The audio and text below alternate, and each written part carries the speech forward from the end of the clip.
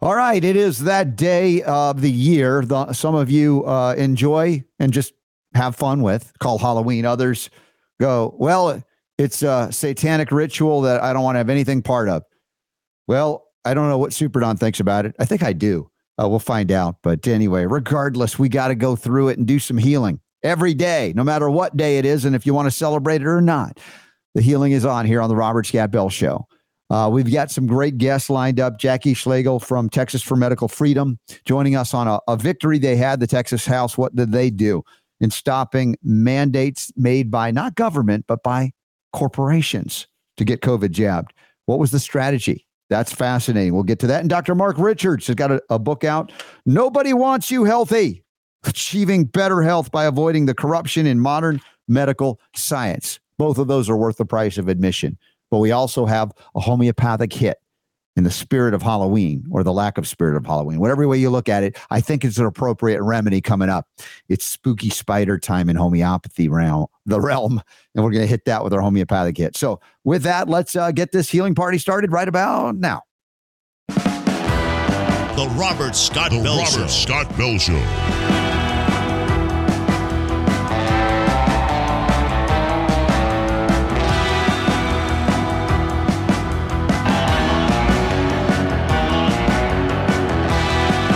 The voice of health, freedom, and liberty.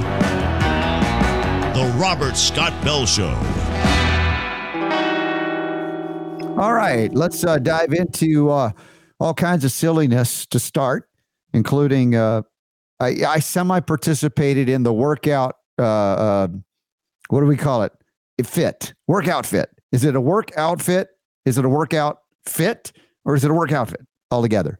Went to kickbox and they said, everybody's got to dress up. I'm like, you know how I don't really do that, but what the heck? I threw on a hat and some gloves, and it wasn't necessarily related to what normally I would wear. There it is. Silly hat and skeleton gloves this morning. And of course, the first thing the trainer asks is, what is that hat? I asked the same question. I mean, yes. It's almost like you're kind of like a Rastafarian skeleton or something. It's like a mushroom cap, isn't it? A little bit. I have no idea. I've never seen anything like that anywhere, let alone on your head before. Well, all I had to say was something to do with my kid's favorite. What is that show? They call it anime. Apparently, it's a character from something called One Piece. Look at the big brain on Bell there. Yeah. Wow, look at that. Anyway, with skeleton hands. And I felt like I've participated. It's kind of like on St. Patrick's Day, if you don't wear green, you get pinched. So you got to do something so you don't get, too harassed. Anyway, so but I got my 60 pulse points in. So I'm good. And I'm just telling you, don't eat the candy. Whatever you do, don't eat the candy. If they collect it, the kids collect it. I don't know, burn it in effigy, something, but don't eat it. This is the starting of the downward spiral into what they call influenza season, not because of a virus, but because of toxicological burdens, food colorings, additives, preservatives, flavorings, sugars, you name it. Extra gluten with glyphosate in it for me. That's, the Halloween treat. I was asking my wife, what are we giving away at the door? I think she said dirty syringes, hairballs, and what else? I mean, really, just go ahead and be honest about what you're giving kids. If you're giving them the candy, and put the little skeleton with crossbones on it, maybe. I don't know if it'll stop anybody from eating it, but what the heck? They don't like coming for organic apples because, the whole history of somebody put something bad in an apple. But regardless, I don't know what you're doing, Super Don. You got the grandbabies, grandkids dressing up and doing silly things? Yeah, most likely. Most likely. Yeah. I'm not sure. I think it's they have like these trunk or treat things that a bunch of people get together and they have it like in a parking lot or something like that. And what do they call it in England? Because we got UK Health Radio. They won't know what a trunk is. Trunk or treat. It'd be a boot.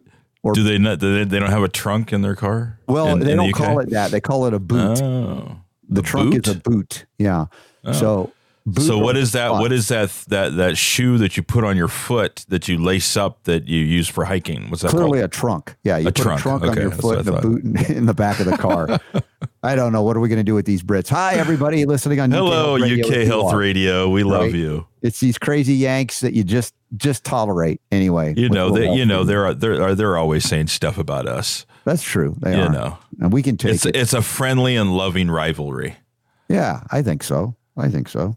Anyway, so no big deal other than a trunk or treat or a boot or bust. A boot and treat. Boot and treat.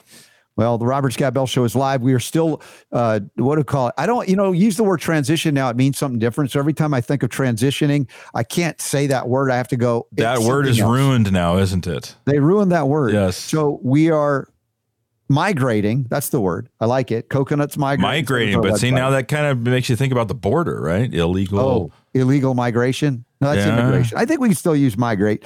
Anyway, We're migrating our website from GoDaddy to another site, and it's slow going, and we hope to have it done this week. But, man, every day you're just trudging through mud, getting the show notes up. And if anybody's having difficulty connecting to our website, we're working through it. We're aware of it. There's still a live, what we call a chat room there. If you want to say hi, say hello. If you can get into it.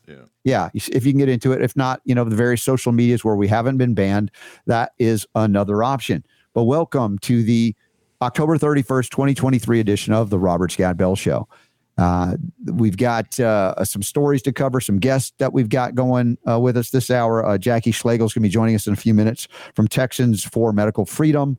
And then we have Dr. Mark Richards talking about some good stuff in hour two, and a homeopathic kit with a Halloween theme. Not on purpose. It just happened to be that way. And we'll get the spooky spider stuff out of the way sometime this hour. Now, the Brownstone Institute, we do a lot with their articles and opinion pieces. They really are thought-provoking. Many times they're similar to our thought forms, and we like, pointing that out so you can read and educate yourself on perspectives.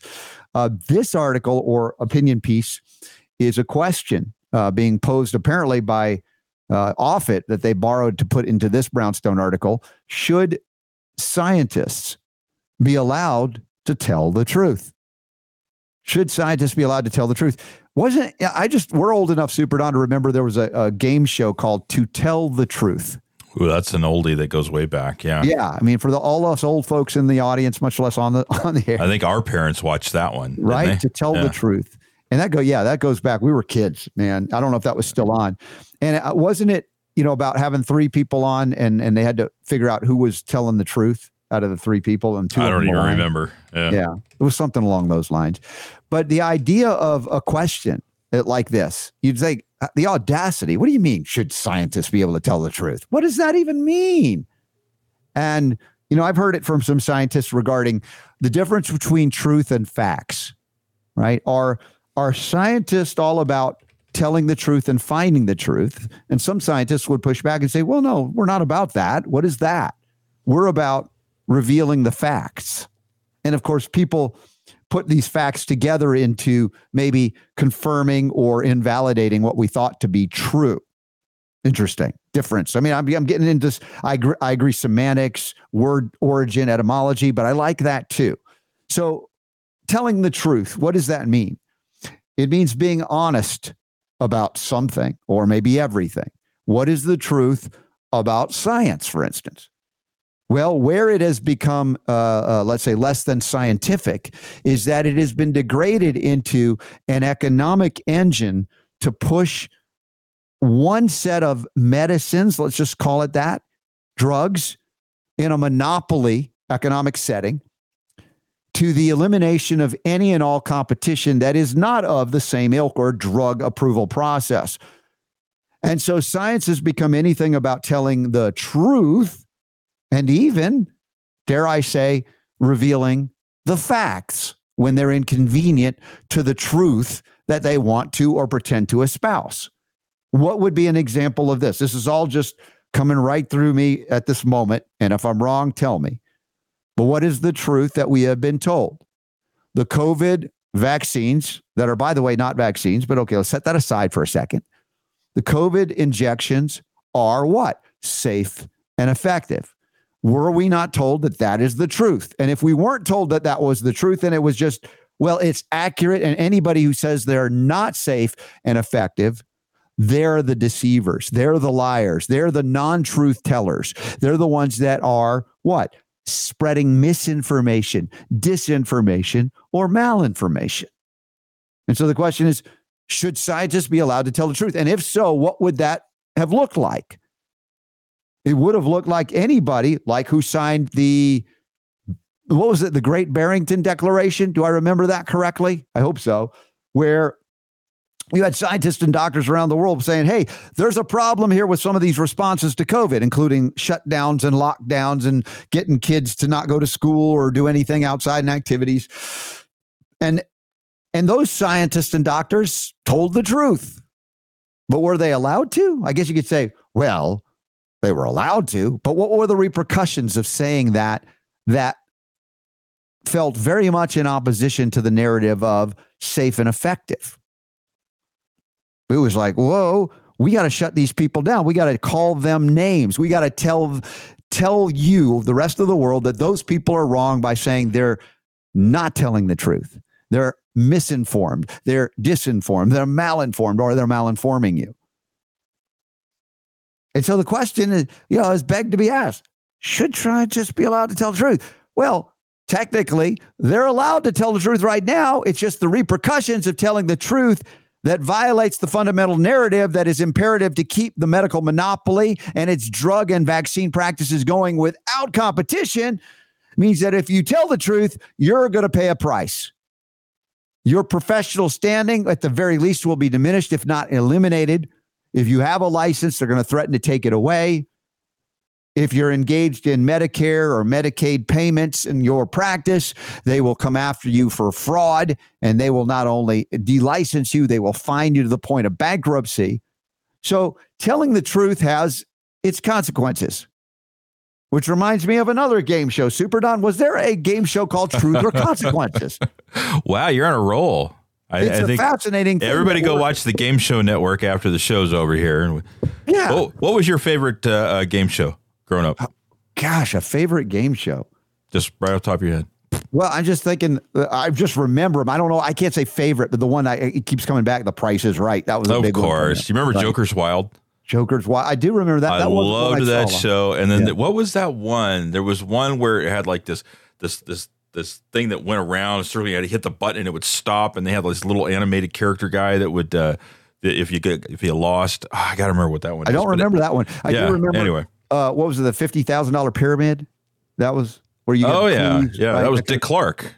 Yeah. Was he on that? Wasn't he the one that hosted that? I thought. I don't know. Yeah. Anyway. I don't know how we're getting off on a tangent. Truth or consequences. Yes. I think, Super Don, the game show analogy, not intentionally, but it's an important one because it shows the artifice, if you will, the artifice of all of these arguments. Oh, the Gong Show. The Gong Show. Yeah, hey, that was a good one. Yeah, I mean, if we could only gong, the lying scientists and the lying doctors, but they've used their gong, their megaphone to shout down and drown out those of us who spoke against the narrative, who were in fact proven to be correct, to be right, to be truth tellers in having to dig for the facts that they didn't want revealed. Remember, what was it? The FDA said, hey, can we not reveal the facts for another 75 years? I mean, that was like, what? Oh, yeah. That was great. What is that? That was great. Digging deep and finding those facts and revealing them, it's like, whoa, you're a conspiracy theorist. There's another way they attack truth tellers.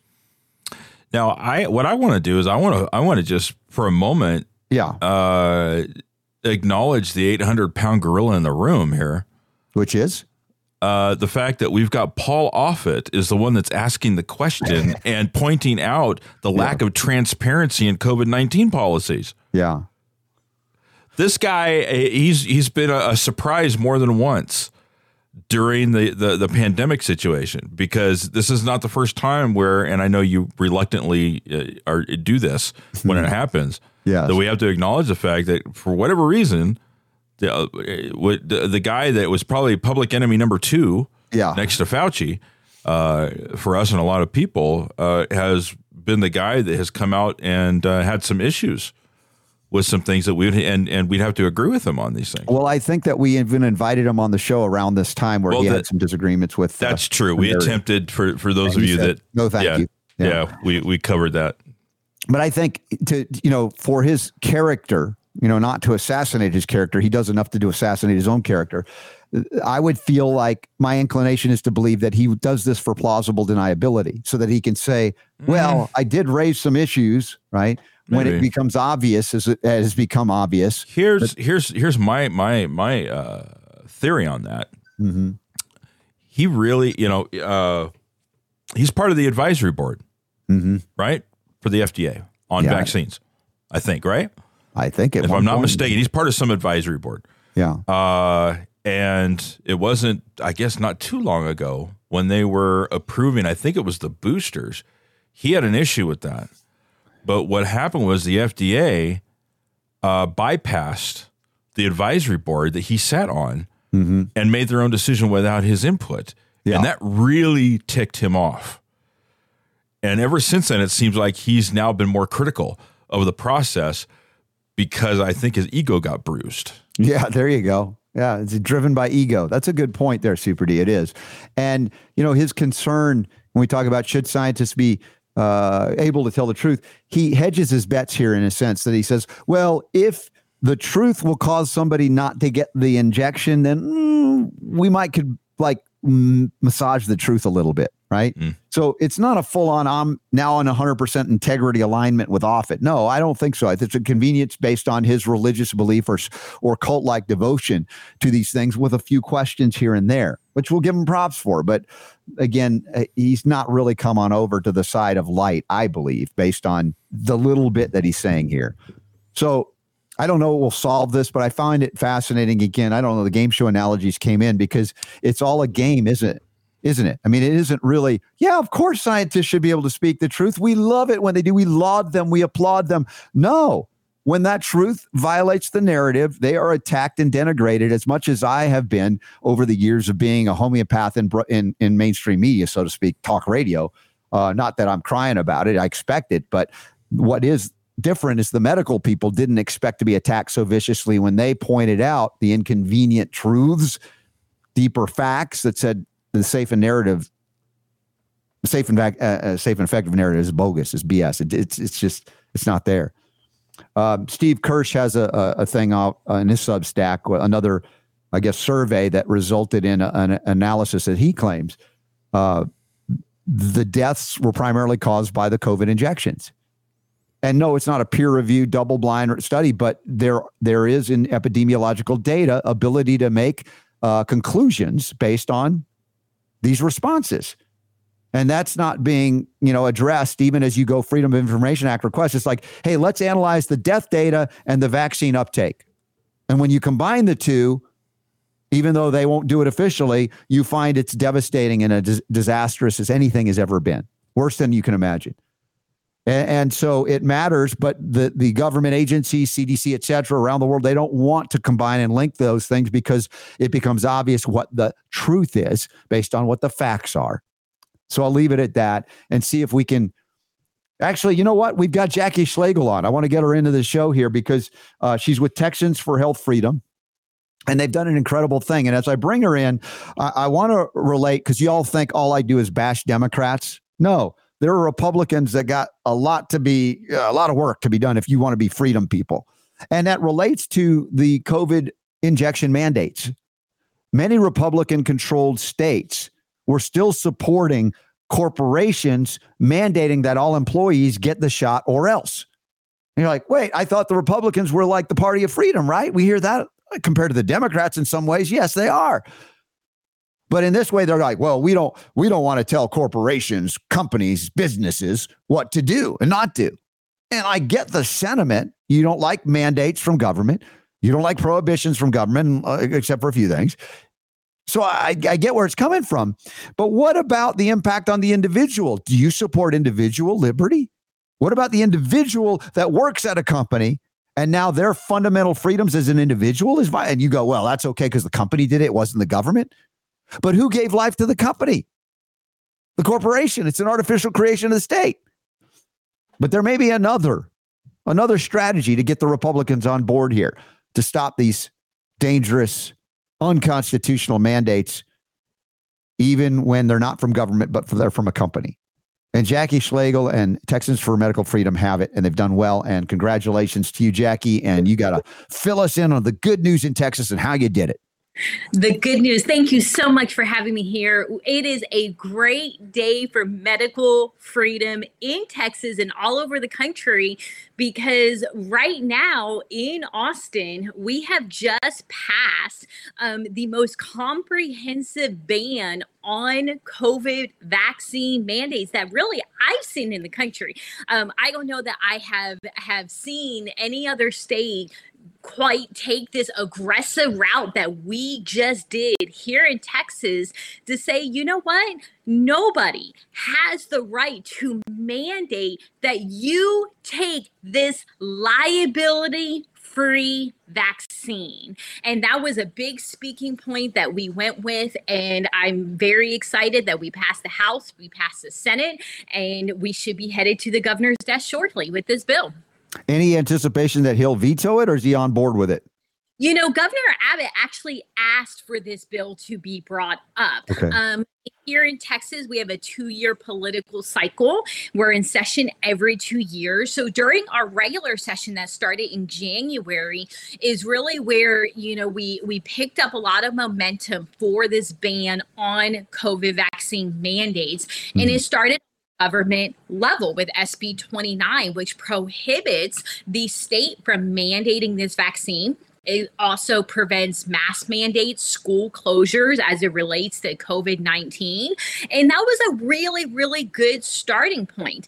But session came and went. And unfortunately, we did not pass the comprehensive ban that we were looking for. And it was actually our governor who then called a special session at the beginning of October, and in that call explicitly stated that he wanted a ban on private employer vaccine mandates. That was direct orders from the governor himself.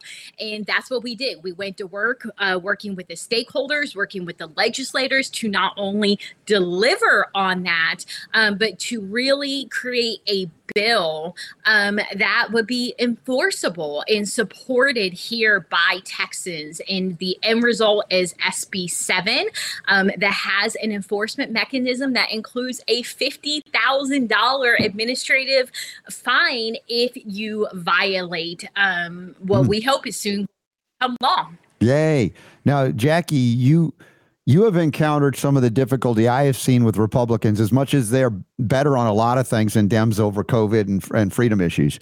But they were reluctant, and in many states are still reluctant, to prohibit companies from making their own policy on COVID. And I get their philosophy is pro-business. We don't want the government telling us, what to do. But as I pointed out in just a little bit before I brought you on, that it violates the fundamental individual liberty upon which all liberties exist, right? Not group liberty. There's no such thing as a Marxist freedom, collectivist freedom. So you encountered that, I imagine, as well. And I want you to talk to me about what you encountered and how the strategy shifted to succeed. You hinted at it, but go a little bit more into depth, because I think other people from other states need to know this to apply it there too.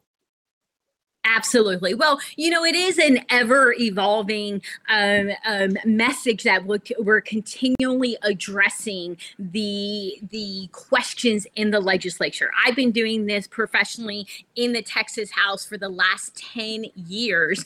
And I do think, COVID really did spur some great conversations. But on the heels of it, Republicans had seen we had these shutdowns and, we had sweeping mandates that really businesses were very upset with. And now you're asking us to come enforce a different type of, mandate on our businesses, which is not allowing them to protect, what they see as the health and safety of their own businesses. And we did get a little bit of pushback on this. And in particular, one conversation comes to mind with a legislator who just said, Jackie, I just can't get on board with the trampling of business rights. And I let him speak his mind. And I said, Representative, with all due respect, the government really started this on the federal level when they passed the law prohibiting taking compensation when they gave the manufacturers made them free from liability. Super Don, are you hearing a strange sound coming from Jackie? It went all robotic for a second there. Yeah, something going on. Can you drop and reconnect real quick? I want to get this. This is so important what Jackie's about to share. So disconnect, reconnect, and we'll plug you back in. It's funny, right? As she's going into the strategy, that could be so valuable. There you are, Jackie. You'll see if the audio is better. Please start over in, what you encountered, and then how you countered we don't want to tell businesses what to do. Sure. So I'm having this conversation with a representative who says, we don't want to tell businesses what to do. We've already trampled on their rights. And my response to that was, government already took that step. In 1986, when they shielded manufacturers from liability, and they told us, that they were going to give them these protections, and that we could not seek compensation, that already infringed upon our rights. And now, as a state, the only recourse we have to protect individual rights and liberties is to ensure that we are free from these mandates. And that applies to businesses across the board. So you switched the gears a little bit to I guess, a states' rights scenario. Like here we are in the state of Texas, and the feds are the ones that actually set this up. And so you pitted a common Republican theme of we don't like the federal government telling us what to do, and saying that's really what's happening here. You need to push back on that. That's an interesting, again, strategy.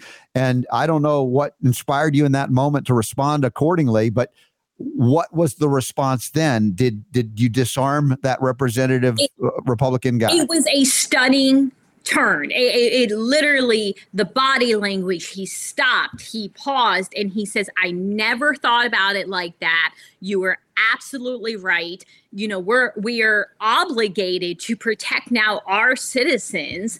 And then he says, how do we fix this? And I said, well, first things first, we got to get SB 7 to the finish line. I mean, that is the number one goal, but it does lead to a bigger question, especially on the federal level. I mean, as long as these products are put out there and they are free from liability, we're going to continue to see these government mandates, these corporate mandates, push down our throats, even when we don't want them.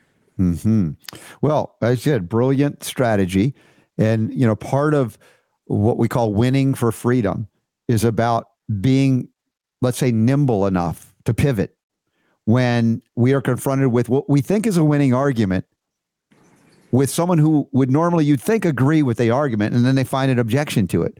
Do you then yell and scream, or do you get, let's dig deeper and go, all right, there's something that's not landing here. How do I communicate this in a way that would resonate? And that, that's the example you've given right there. And maybe it won't work everywhere, but I have a feeling it will now, because there are far fewer Republicans that think it's a good idea for corporations to mandate these injections, but they're looking for a way that they can explain it to their, I don't know, either it's constituents or those who are supporting them with money. I don't know what it is, but that reluctance has been a blind spot for many of these Republicans that are in Republican-controlled states, and they're still not, fully pushing back on this like you've described. Sure. And I want to point out that here in Texas, not only did we have overwhelming Republican support, we had several Democrats that have crossed over and voted for this legislation. During the regular legislative session, I had 9 Democrats in the Texas House that crossed over and voted for kids on Medicaid to be able to access care regardless of their vaccination status. That is legislation I have worked on for the last 6 years of my life. And we saw that signed into law. So change is happening. But to answer your question, about how do I approach these legislators, I think it's very, very important for them to know that every single day they're in session, they are going to see the friendly face of medical freedom. They know they can come to me, they can ask their questions, they can state their concerns. We are not always going to agree, but I will always treat them with respect, and I will always shoot them straight. And it has been a slow process, but I think we are yielding the results of that type of advocacy here in the state of Texas. Well, this is about establishing, as you just pointed out, long-term relationships with these folks. They're used to seeing lobbyists, and they become almost like an extension of themselves. And the average folks are going, how could you vote that way? And until you understand that they're being bombarded, and this is not to excuse their behavior when they vote against your freedom, but you've got to go there and meet them at that level consistently to gain their, if not their trust, their respect at least, but the respect can result in the trust and vice versa, to the point where you could succeed. Now, something motivates you, Jackie. There's something that might have happened in your past that opened you up to the reality that as much as you might lean, or anybody might lean more conservative and constitutional Republican, that we can't just say, hey, look, we're a Republican-dominated state, everything's good. Because the folks that lobby in Democrat-controlled states will find a way to reach in and get a Republican or 2 or 10 their way. Sure. So what is it in terms of the medical freedom issue specifically that drew you in and you have that fire to fight for it? Sure. Well, there's so much I want to unpack here. You had mentioned previously the lobbyist. Look, I'm in Austin. I'm there on a daily, weekly basis during session. I know the lobbyists. I know the big associations.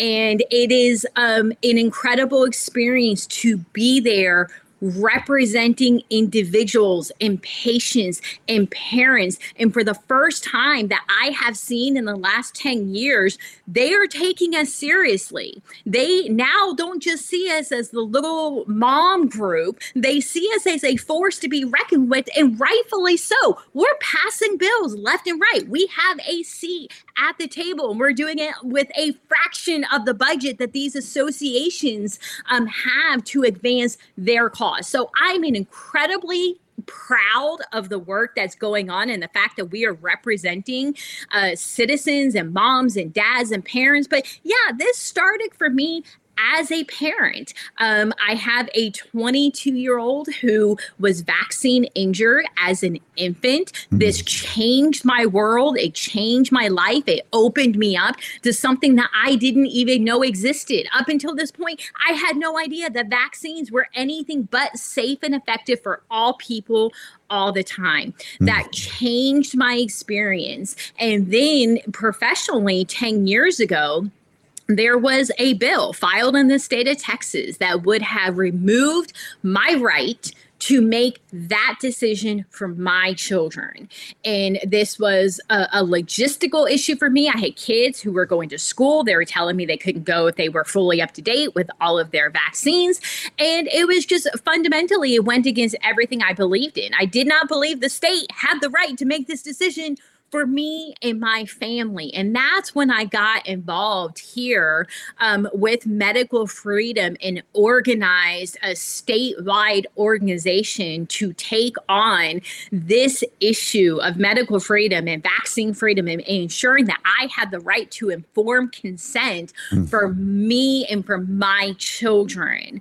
And I don't think really any amount of money can rival what we have as parents to protect those we love. That burns so deep in my soul. And I get this question all the time in Austin.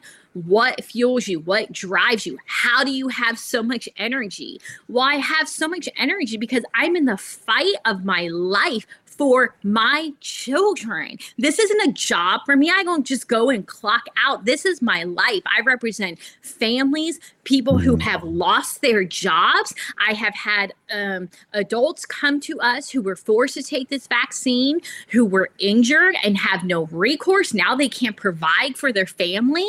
You know, to have a dad call me and say, I don't know what to do. They forced me to get the first shot. I had a horrible reaction. Now they're telling me if I don't get a second one, I'm going to lose my job. What happens when I can't work and provide for my family? Jackie, what do I do? You know, those are the stories that burn deep in your soul and cause you to get up every single morning and pound the pavement for medical freedom and keep sharing our stories to ensure that we preserve our rights. Jackie, the debt of gratitude to people, I think at this point, specifically of Texas, owe you and what you're doing. And I know you're not doing it for accolades, as you played it out perfectly in terms of what motivates you. And you're like many of the warrior moms I've met. You can't be defeated because it's not about money.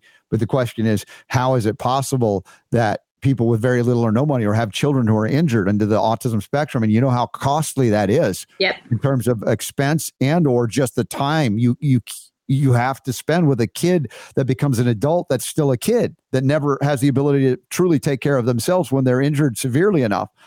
And yet you continue to pound away day after day, week after week, month after month, and year after year, which is something you probably never envisioned when you were a child doing. I never imagined this would be my life, but truly it's the grace of God, because just from a logistical standpoint, if you saw my life, if you saw behind closed doors, you would be shocked that I'm able to do this work. But again, I just every day have prayed, because I do know there are so many families out there that I have to represent, that I have to be their voice, because they are home changing the diapers of their 25-year-old child. And these stories never leave me. And I have just prayed, God, if you provide, if you allow me to go do this work, no matter how hard it is, no matter what the haters say on social media, no matter what's happening, I will put my head down and I will get into that building and I will have one conversation at a time, and we will win over hearts and minds. And, you know, that's something I really, really want everyone watching and listening, because sometimes you think, well, you know, I don't have an organization, or I can't go lobby, or I can't do this. Everybody can have one conversation at a time, and you don't know where that conversation is going to lead to, that is going to change an opinion. That particular representative that I said, you know, we had that exchange, and that one line that I said to him changed his perspective. I've had multiple conversations with him in the past, but this week it clicked with him.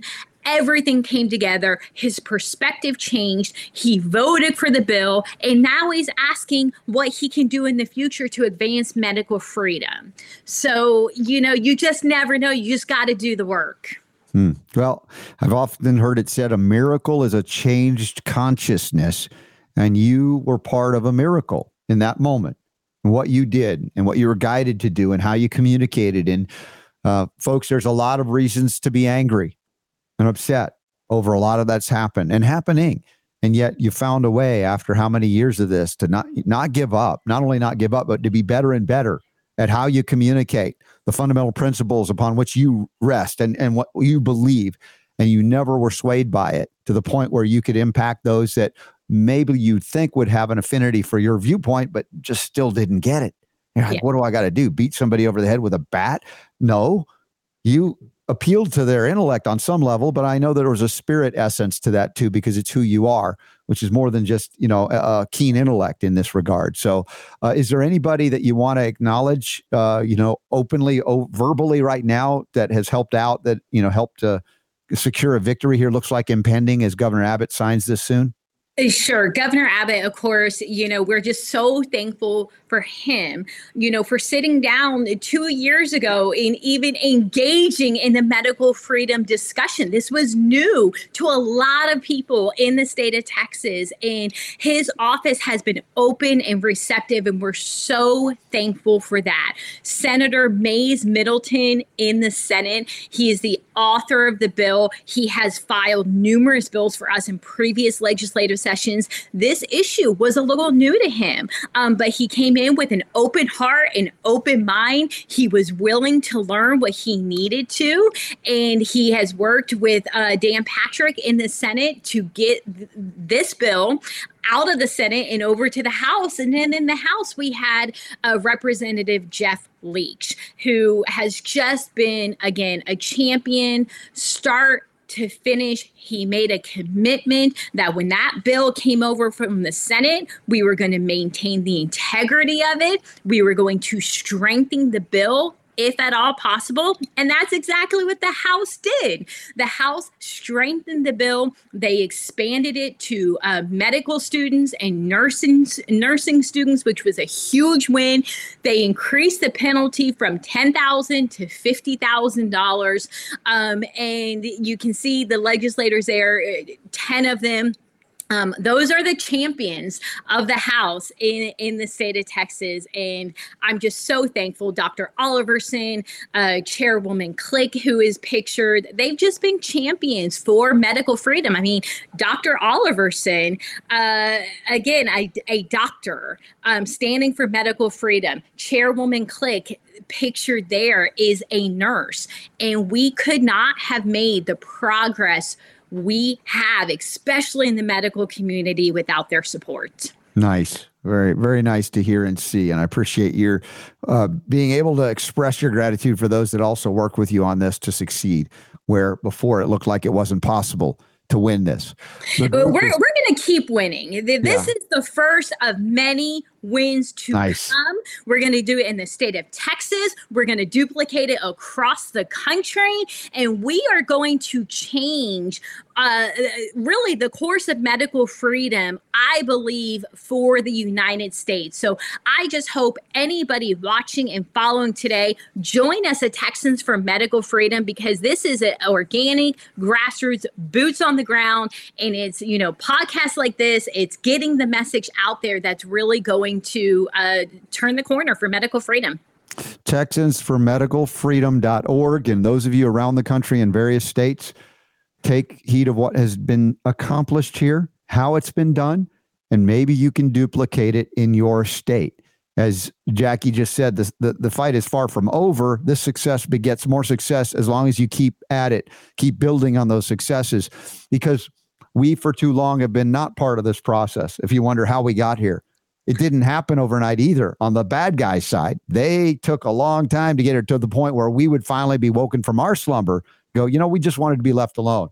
But now that they've targeted our children and us and everybody, then suddenly it's like, okay, now they've overstepped their bounds, and in a point where we would go, I'm going to leave my comfort zone and do things that I didn't think I could do. And in your case, like with a child, an adult child now who's been injured severely by vaccines, to be able to find a way to do this. And God bless you for doing it, and anybody that supported you in being able to do it as well. That's not an easy task, even if you just have the perfect home life with kids that are not injured at all. It would be hard to do. It is a task. And again, that group of legislators that you saw, I mean, some of those guys were talking to me back in, 2017, 2019, when literally other legislators would put signs in their door that said, if you weren't up to date with your vaccines, you weren't allowed in that office building. Okay. Wow. So, we have been through the ringer. And again, I'm so thankful for each of them for coming to the table and having the discussion, even if they didn't understand it at the time. Again, that's how we win over the hearts and minds, is sitting down at the table, having the discussion. And we're just grateful to be in the position leading the charge, we believe, nationally on this issue. Yeah. Well, we've got events coming up. I'm going to be in Arizona, Scottsdale, Phoenix, Arizona, with Dr. David Brownstein, Dr. Brian Artis, Dr. Jack Wolfson, Judy Mikovits, Dr. James Thorpe, Dr. Richard Urso, so many more, Kimberly Overton. It's going to be an amazing group of folks, Henry Ely, and this will be in the desert, but it'll be like in the 80s. It's going to be beautiful. Functional Medicine Summit and Expo, Phoenix, Arizona, November 3rd, 4th, and 5th. We also have at the Giving Tree Restaurant, organic vegan restaurant in Phoenix, an event Friday evening with Dr. Artis, myself, and Judy Mikovits, and then there'll be a Sunday after the event as well. So there's a bunch of stuff going on. And I know you're going to be, I think, in Savannah at the Children's Health Defense event, or maybe you know people that are simultaneously. I will be in Arizona, so I'm actually headed to Arizona. Oh, you're coming to the Arizona event, so we're going to see you, Jackie, there. I'm on a panel that I believe you might be I'll be moderating then. Yeah. Awesome, Jackie. This is so cool. I didn't realize you were coming to that one, so that's wonderful. Also, I mentioned in the new year in Texas, thanks to Tracy Slepcevic, Autism Health Summit 2024, February 2nd, Groundhog Day, and February 3rd at the JW Marriott San Antonio Hill Country Resort and Spa in San Antonio, Texas. And I'll be there. Dr. Andrew Wakefield, Del Bigtree, Dr. James Lyons-Wilder, Dr. Jerry Cartsinell, Dr. Jan Tracy. I mean, it's going to be an amazing event, and I think anybody from Texas or anywhere can get there. Plan ahead. And by the way, I just got a post and a message from Tracy, who's putting it on. There's a promo. Early bird pricing ends today, Halloween, October 31st, 2023. If you're not aware of this yet and you want to become aware of it, promo code is AHS 2024. And you'll get $25 off your registration. I don't know if I can make that bigger. But anyway, there's a little Halloween thing she sent out, and it's on Instagram as well. So hopefully, Jackie, we can see you and others from Texas for Medical Freedom at that event, actually in your home state, which would be amazing too. That is. I need to look that up, so I appreciate you sharing that information. Yeah, well, I so appreciate you. I'm very excited that you're going to be joining us in Arizona as well, and I'll see you in just a few days. Yes, sir. I will be there. All right, Jackie, thanks for being on board today. Great message, empowering message. We need the wins. We need word of the wins. We need to celebrate them and then continue to build on those successes and not go back and allow the bad guys to do what they've done for now generations. So thank you again, Jackie. Thank you. All right. We got a homeopathic hit today coming up, and it does thematically tie into the Halloween theme. For those of you who don't celebrate it, don't worry. Just laugh it off. You don't have to participate. As I said, if you give away candy, just tell the kids to throw it away or do something with it if you're going to do that. Like I said, I think you should give away hairballs. That'd be healthier from cats that throw them up than the candy that those kids eat. Oh, I know that was gross, but hey, it's Halloween. Isn't it time to be a little bit gross? You think? I think. Anyway, we got Dr. Mark Richards coming up in hour 2. Nobody wants you healthy. Achieving better health by avoiding the corruption in modern medical science is the subject next hour with Dr. Mark Richards. We also have a shout out to my friend Bobry Oren. Interesting. I'm talking to him off the air about things, and it's very exciting what he's doing. Of course, with Folium products, if you hit a ceiling and you're healing, you want to break that brick wall down and not hurt yourself doing it, look to the Folium products, foliumpx.com, get RSB 15. That's the code. I'm sorry, RSB 10. Get discount when you get the Folium products. Do the Folium Original, Folium Immuno, Folium Relax. This is the stuff that got my mom back on the dance floor at 89. She suffered through the 3 COVID years brutally. Whether it was COVID or not, it's arguable. But regardless, she was on a downturn.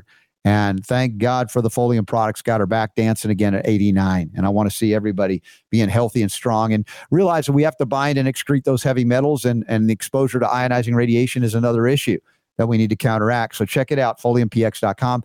He is connecting me with Super Don. Do you like reggae music? We like talking music here on the show. You like reggae? Not a big fan of reggae, are you? It's not something I seek out, but I mean, I don't mind it. I mean, there's some, of course. Yeah, there's some good stuff out there. Yeah. So there's a guy, I believe his name is Buju. Does anybody ever heard of this guy? He's like a top flight recording artist from Jamaica, reggae. And he's a big fan of the Folium products in addition. And I love reggae and I love Jamaica. My best friend growing up in high school is from his family from Jamaica. I was adopted into that family too. And so we were likely going to have an interview with him. And many people know about it. I mean, I'm old and I'm not up on the latest music, but when it comes to reggae in the lineage of a Bob Marley, it's like, dude, that's awesome. So that might be coming up soon as well, as far as future shows. So I'm excited about that. It's funny. I actually shared a post today. It was a reunion of the guys. You remember that movie with John Candy? It was called Cool Runnings. Yes. And the four guys got together. Look at that. And look at that, right? Those were the actors from the movie. Those are the four guys on the Jamaican bobsled team. Yeah. That was a great feel-good movie. It was. Good movie. Yeah. Anyway, that's cool. So yeah, for me, if I can get some Jamaican reggae going, I think it's all for the better for all of us. We need a little more uplifting. There you go. So that's coming up. Also, shout out to Nutritional Frontiers. They got a $99 free shipping special going on, and you can use the code RSB15 to get discounts. And I would show my muscles, but I'm wearing a hoodie. But I could say muscles by the super creatine that I get from them, which is a clean version that comprises more than just creatine, because I was never one that would support taking it because of the impact on kidneys and other things. But they've comprehensively formulated something that I felt I can do. And it's really helped me to put some serious muscle mass on me. And I don't even do quote unquote bodybuilding. It's more kickboxing with a little bit of weight work. And appreciate them for all they do, including the DMG that I learned about from Judy Mikovits. The Enter DMG lozenges should be part of your daily regimen to counteract the inadvertent exposure to glyphosate, which is in almost everything. And as organic as I am, I don't know if I'm exposed. Likely am. So I use the Enter DMG to counteract as well, because the glyphosate it pushes out the glycine. It destroys connective tissue. It creates leaky gut and worse. It's its own quote unquote biotic, et cetera, anti-life. And we're promoting life here on the Robert Scott Bell Show. And that means we have to do a homeopathic hit on Halloween. That's pretty spooky and scary and pretty appropriate. Are you ready?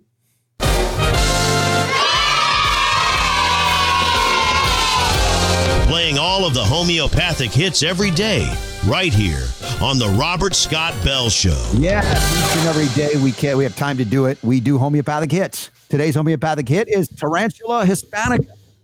Yeah, yay. Scary. Tarantula. Yes. Hispanica. Mm-hmm. Spanish spider. Hispanic spiders. Now, I wonder if this is going to be cultural appropriation in homeopathic terms, but I'm going to risk it. We got to do a spider remedy. And remember, the spider venoms are very potent in terms of what they can do harm to you, just as snake venoms are and cone snail venoms are. And so we have these options in homeopathy, and Super Don is uploaded. I think it's ready as a PDF. Every day we do these homeopathic hits that give you a brief insight, a brief introduction to the various single ingredients, single remedies, to give you some, let's say, confidence in going, hey, maybe I can look into that a little bit more. And that's what that PDF is for you there. And you can download it at robertscatbell.com for free. I don't know why, but Super Don says it's free. So good Lord, you get it for free.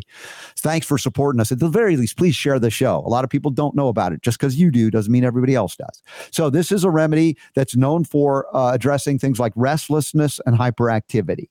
And it's just can do in these homeopathic hits. That's all. We're going to delve into some of these properties of Tarantula hispanica. Again, it's derived from the venom of the Spanish spider. And this substance, this venom, is carefully diluted and succussed in the homeopathic preparation according to the Pharmacopoeia. Here we have the Homeopathic Pharmacopoeia of the United States, HPUS. And you come up with a remedy that could be in various potencies we'll get into in a little while. But some of the key characteristics of this remedy physically hitting the issues of restlessness, twitching, and spasms. Now, it could make sense when you talk about spider venom impacting or causing symptoms like that or worse.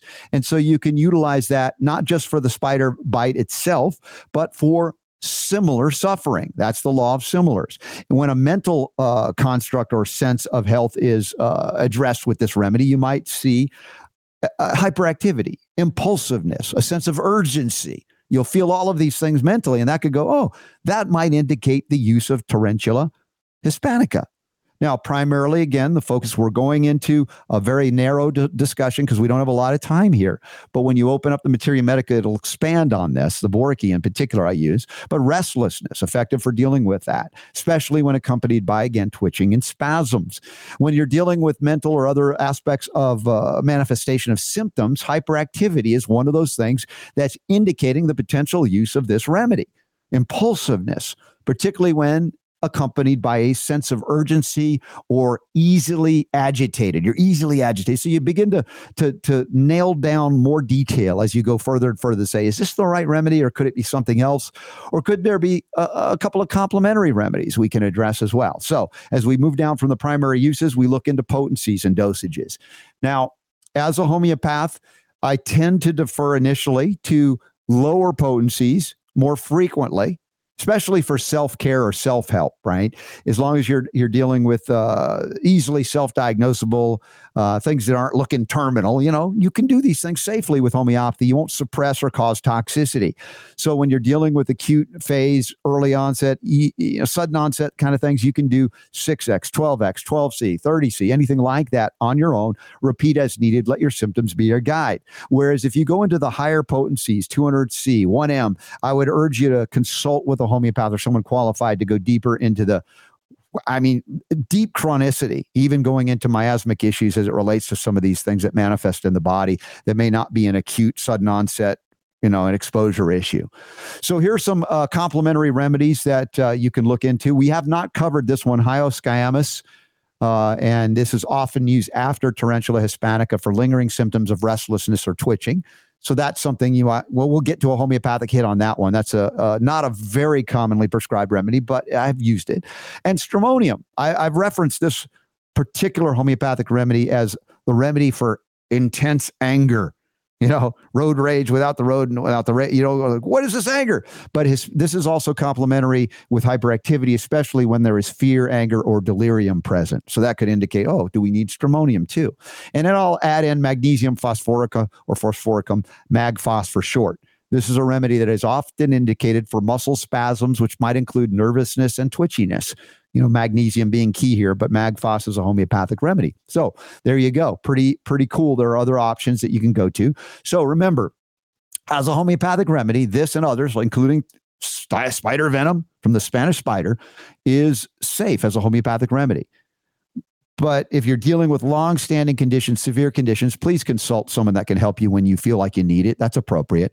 And if symptoms worsen or persist, consult somebody that can help you. This is not intended to replace anything that you need in terms of help from a doctor or otherwise, but it is educational, informational, with the intent in providing more information so you make a fully informed decision about your health, the health of your children.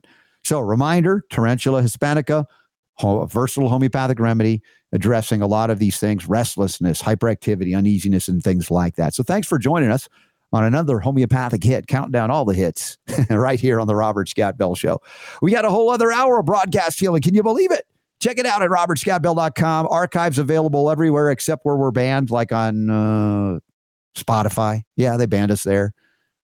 Let's see, where are we not banned? Everywhere else, don't worry about it. Well, LinkedIn, we're banned there. And of course, YouTube. But everywhere else, you can find us. Or come on over, become a supporter through our patron support. And I'll tell you about a bonus for patron supporters in a moment when we come back from this break. And a lecture I did for the first time at the Healing Strong Conference in Houston last month.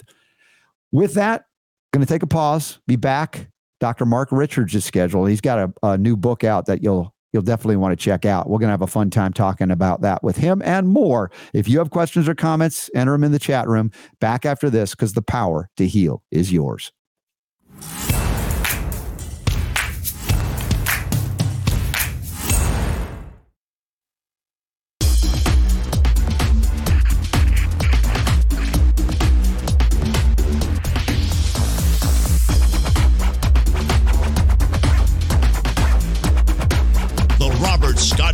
Scott Bell Show. All right, this hour on the Robert Scott Bell Show, there's a book I want you to know about and the guy who wrote it. He's coming on board. Dr. Mark Richards in a few minutes will be here. The headline, Nobody Wants You Healthy, Achieving Better Health by Avoiding the Corruptions in Modern Medical Science. When we ask the question, should scientists and doctors be allowed to tell the truth? Dr. Mark Richards is not waiting for permission. He's telling it. And we're going to enjoy a conversation with him this hour. Also, briefly, I'll tell you about a site that reveals a lot of great cancer breakthroughs as well. Good folks that you won't hear about in the mainstream media other than when they're denigrated or made fun of or claimed to be conspiratorial in a negative context about, cures for cancer that, clearly don't exist unless they're approved of by the Fear and Death Administration. But first, I want to remind you of the patron support. Thank you for that. That helps us to do the things like migrate our website away from GoDaddy into something that's more supportive, SiteGround, where we're going to be. And there are glitches to get there, but thank you all for that. Also, Supernaut is going to be adding this. I don't know what the status is with this, but I just got my lecture that I presented at the Healing Strong Conference, their 10-year anniversary in Houston, Texas. Is it last month or early in October? We're almost out of October. And they made that available. We're going to make that available first to you as a Patreon supporter. So you'll have access to a lecture that I've never really given a fully lecture, because they wanted me to talk about the various differences between allopathic medicine, naturopathic medicine, and within naturopathic medicine, various naturopaths. Within allopathic medicine, integrative, complementary. What does that all mean? Homeopaths, herbalists, all of that. In addition to, of course, I always take the opportunity to teach you about the minerals you may be deficient in and how that manifests in terms of symptoms that are not drug deficiencies, for instance. So that was an hour-long lecture. I intended to have Q&A, but there was too much to cover, and I ran out of time. But I had a great conversation with many of you who attended the Healing Strong Conference, and shout out to Susie Griswold and all the crew that made that possible. Now, one of the great groups that we support here is called the Alliance for Natural Health. They have Alliance for Natural Health, anh-usa.org. They also have the Alliance for Natural Health UK and Europe. And Dr. Robert Verkerk, PhD, one of the smartest guys you'll ever meet. What a delight, a great heart. And he's a friend. And, I'd have him on every day if he had time to do it. But he was just in the States at a cancer breakthrough type conference. It was called Winning the War on Cancer. It was earlier in October. ANH was doing it with the Beljanski Foundation. And many of my friends were there. I wish I could have been there, but I was at there are too many conferences going on simultaneous to that, including the Health Freedom Expo, which the virtual expo will be available to you in February. We'll get you information on how to access everything you might have missed. But there are so many ways to address cancer. Cancer need not be a death sentence, as you know.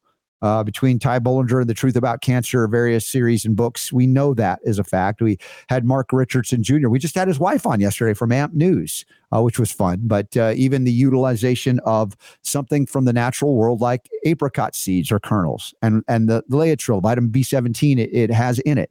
What is it impacting? How is it impacting? Is it really safe? All of those things we address, but rather than addressing them with scientific integrity or any integrity, the mainstream media that runs on pharmaceutical fuel will just shout down and yell at you and tell you you're crazy, you're kooky, you're spreading misinformation, disinformation, or engaged in malinformation spreading. So the ANH USA Award from the Beljanski Foundation was well earned, and I appreciate what they've done in support and acknowledgement as well of ANH and Robert Verkerk and others. And you guys can check it out there. A lot of great pictures from the event. And as I said, this whole ability to reach out beyond what's known as mainstream or legacy media with lies and deceit, because the money they got is coming from the pharmaceutical industrial complex. There's way more routes to inform yourself and get informed, including this show. And even medical groups like the AAPS Online, Association for American Physicians and Surgeons, who I've been affiliated with for many years and talked about them. And I've gotten their newsletter / journal. And I always was wondering, what was it about them that allowed them to speak directly about controversies, whether it be antibiotic resistance or whether it be vaccines being injurious and dangerous and not efficacious? And I asked years ago, Dr. Huntoon was the editor-in-chief for many years there. I said, how is it possible you as physicians, allopathic doctors, are writing about this? I've never seen this anywhere. And he says, simple. We just take no pharmaceutical money. There are no economic conflicts of interest, so we're allowed to go where the truth takes them, where the facts take them. And I respect those docs that do that. And I believe my guest this hour does that as well. And Dr. Mark Richards is here with us now on the Robert Scott Bell Show. He is medical doctor and author of the book, Nobody Wants You Healthy, Achieving Better Health by Avoiding the Corruptions in Modern Medical Science. Dr. Richards, welcome to the Robert Scott Bell Show. Well, thank you. Thanks for having me here. Feels like you've been on the show before, but I couldn't find record of you having been on the show, but I'm glad you're here today. I have never been on the show, but I was in that panel you moderated at the Trinity Health Freedom. That was it. So, yeah, because when I've interviewed over 1,800 people, and I only count them once. Like if you're on multiple times, it'll only count as one. But I enjoyed you so much at that event, the Health Freedom Expo. And of course, Jonathan Emord spoke so highly of you before that. And, I know you support him as well.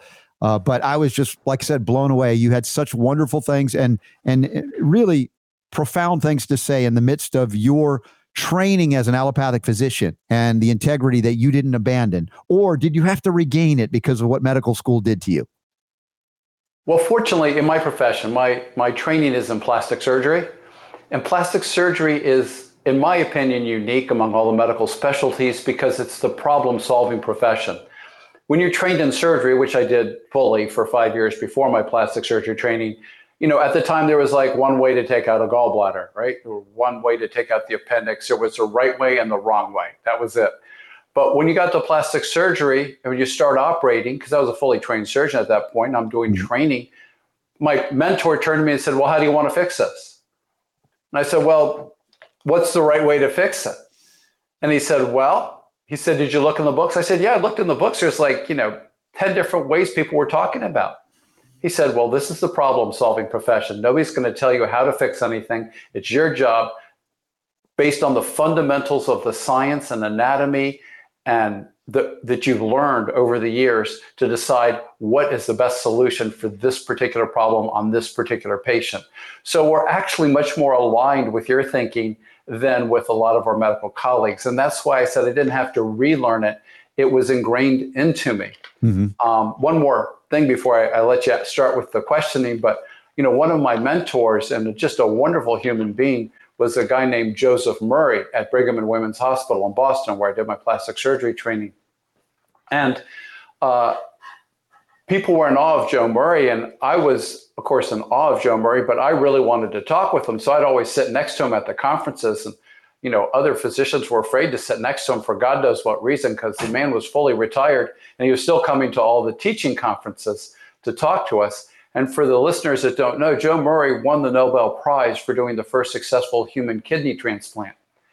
And so here he was, a plastic surgeon, doing the world's first successful kidney transplant. So I got right to the point. I'm like, okay, we're the problem-solving profession, Dr. Murray. How on earth did you go from, doing plastic surgery to performing the first successful kidney transplant? And he said basically sort of what I said a few minutes ago. It's, depending on the science and what you've learned, and what he learned was skin grafts and who could take a skin graft and who couldn't, and whether identical twins could tolerate each other's skin and that sort of thing. And so he opened up the whole field of tissue immunology. And with that, he figured out how to match two people, a donor and a recipient, so that he could transfer a kidney. And so I'm a geek. I'm a science geek, I love plastic surgery, but I'm a science geek. And that's why I base pretty much everything that I'm going to talk about on the science. Well, you totally piqued my interest with that, because I share that geekiness with you. I was raised in a pharmaceutical medical family. My uncle was a medical doctor, and I mention this all the time. He warned me not to become a medical doctor because I didn't understand at the time why would you, Dr. Uncle Bob, tell me not to be what you are. And he, he'd warned me about government intervention there and how it was destroying the integrity of the profession. You couldn't do what you knew was right because it would violate whatever. And it was long before there was Obamacare. He was saying this. And eventually I did find homeopathic medicine, which aligned much more with a way to help me heal and then help others, because I'd been raised pharmaceutically and medically with chronic diseases from almost the day I was born. But doesn't mean I don't appreciate the finer and excellence within allopathic medicine, particularly in surgery. Like, whether it be what you do in plastic surgery, I was able to, because of my uncle, not participate in, but witness in ORs, right? Be right there. And I worked on, electron microscopes in high school. So I was all into that. I studied microbiology at the Hebrew University in Jerusalem, which is right now crazy what's going on over there. But I got to do a lot of cool science stuff. And yet you mentioned a kidney transplant. And I'm like, I want to be in there to see how this was done. Not only the tissue matching stuff, which is great, but the vasculature of how you make all of that occur is like, it's like, wow. So I would be with you right there asking him, how did you do it? But anyway, I love it. So your book, Nobody Wants You Healthy. Yes. Obviously, it's a slight exaggeration, unless you're in a particular environment where you go, no, they really don't want you healthy. Are we speaking about the same thing here? I don't want to assume when you say the nobody, what is this, let's say, box that we're talking about? If you're in that, they don't want you healthy. Okay, so let's get to the two exceptions of nobody wants you healthy, of the nobody part. The two exceptions are yourself and your loved ones, and usually your personal physician. Those are the two people that really do want you healthy. For your family and your loved ones, they're not really trained or understand how to get you healthy or keep you healthy. And as regards your personal physician, well over 90% of the time, they have ultimately been trained incorrectly based on what you described in the beginning, which was the money pit that goes into having sick people. As I say in my book, the 90% of the 1.4 trillion that the pharmaceutical industry made in global revenues pre-COVID per year, 90% of that came from treating chronic illness, but never preventing it or curing it. Mm-hmm. So they have a huge disincentive to treat chronic illness and cure it. Then you start looking at the insurance industry. And the insurance industry is highly regulated, and you would assume that the insurance industry would want you to be healthy because they're always denying claims for treatments, right? Well, that's not exactly the same thing as making you healthy. But since you're regulated, they get to charge 20%, 25% more than what their total claims were the year before in insurance premiums, because that covers their profit and administrative expenses.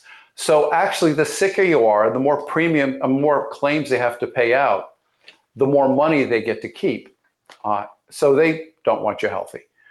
Then you have the hospital systems, and the hospital systems, probably more obviously thrive on you being sick. It's, really healthy people don't go to the hospital system. So those are basically the three major industries that don't necessarily want you healthy. And it has ramifications to the integrity, which I talked a lot about at the Health Freedom Forum, of our health system. So when you look at a submarine or an aircraft, when it loses integrity, very bad things happen to the people inside it.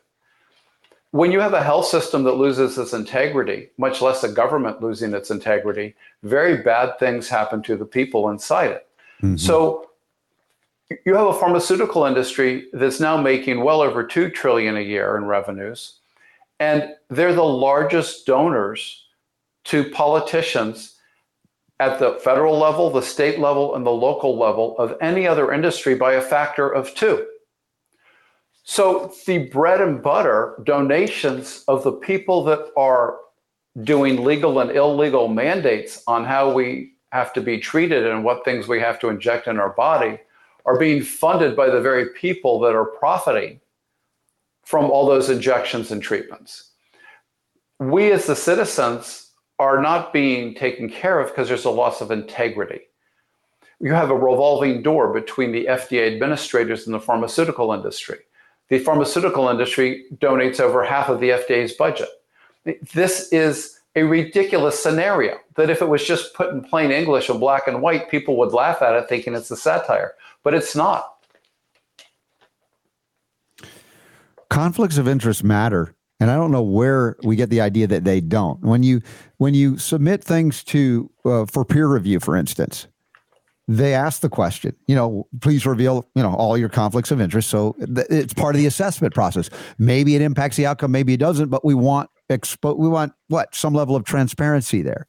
And you made or laid bare that thing that is not transparent for most, these conflicts of interest that are investing in not your wellness, your well-being, your health, but ongoing management of symptoms that are profitable indeed. And so let's talk about peer review. I'm glad you brought that up, because when you look at these esteemed medical journals, Lancet or New England Journal of Medicine or a handful of journals, probably dozens, if not hundreds of them, they're all, quote, peer-reviewed journals. That implies that you should trust them because they've been peer-reviewed. Nothing could be further from the truth. John Ioannidis, Professor Emeritus of Infectious Disease, Internal Medicine, PhD biostatistician at Stanford University, was the first one in 2005 to point out, when he backtracked and looked at it, over 75% of the articles in peer-reviewed journals were reproducible in an independent lab. Over 75% were not reproducible. It means over 75% of those studies were very likely false. So that sent an earthquake through the science world. And they thought, no, this can't possibly be true. Well, the National Academy of Science, which is probably somewhat trustworthy, said, absolutely, you know what, he's right. It's well over 75% of these peer-reviewed articles are not true. Well, why are they not true? You know, what's the cause of it? How do they get around it? Are they just lying about their discovery and their data? Well, there's a small percentage that are lying about the data, such as the beta amyloid hypothesis for Alzheimer's. Mm-hmm. And that was where billions and billions of dollars of research have gone to the last 20 years since this article was first published, showing beta amyloid plaques on a electron microscopic level. And this is what's causing Alzheimer's. And we just found out maybe 6 months, 8 months ago that the micrographs were fraudulent. They created those pictures. So the last 20 years of research into Alzheimer's was basically worthless. Wow. Yeah. But that's a small percentage. A much larger percentage is they use computers to massage the statistics. They do what's called p-hacking or retrogressive analysis, where they look at unrelated factors but clump all those people into one group. And then they say, well, look, you know, people that ate fish on Fridays, they also happen to have a higher incidence of this. So we're only going to study people that eat fish on Fridays and put that in the study. And it just creates nonsense data. Mm-hmm. And the last thing is they take advantage of both doctors and the public's ignorance about statistics. So here's one I'm sure you're going to really enjoy. There was a large independent study of millions and millions of people looking at the data about cholesterol medications, statin drugs, and giving it to people whose cholesterol is over 200. Okay? So a couple things came out of this study. One, the healthiest people in the world were between 220 and 250. Okay? If they got to be a lot less than that, they had a higher rate of hemorrhagic or bleeding strokes. A lot higher than that, they had a higher rate of heart disease. So the 220 to 250 was like the healthy range for every age group.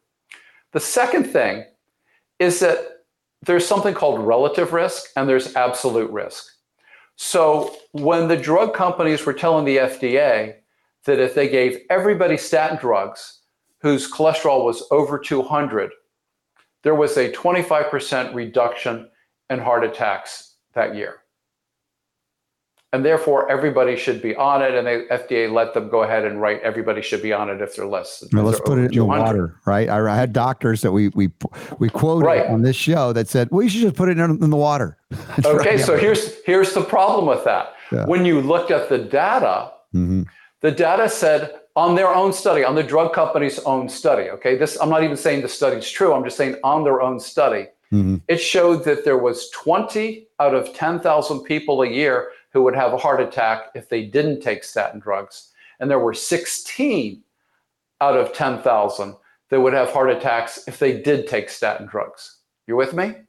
So that reduction is a 25% reduction. But the absolute risk that benefit you and I would see is 0.04% improvement.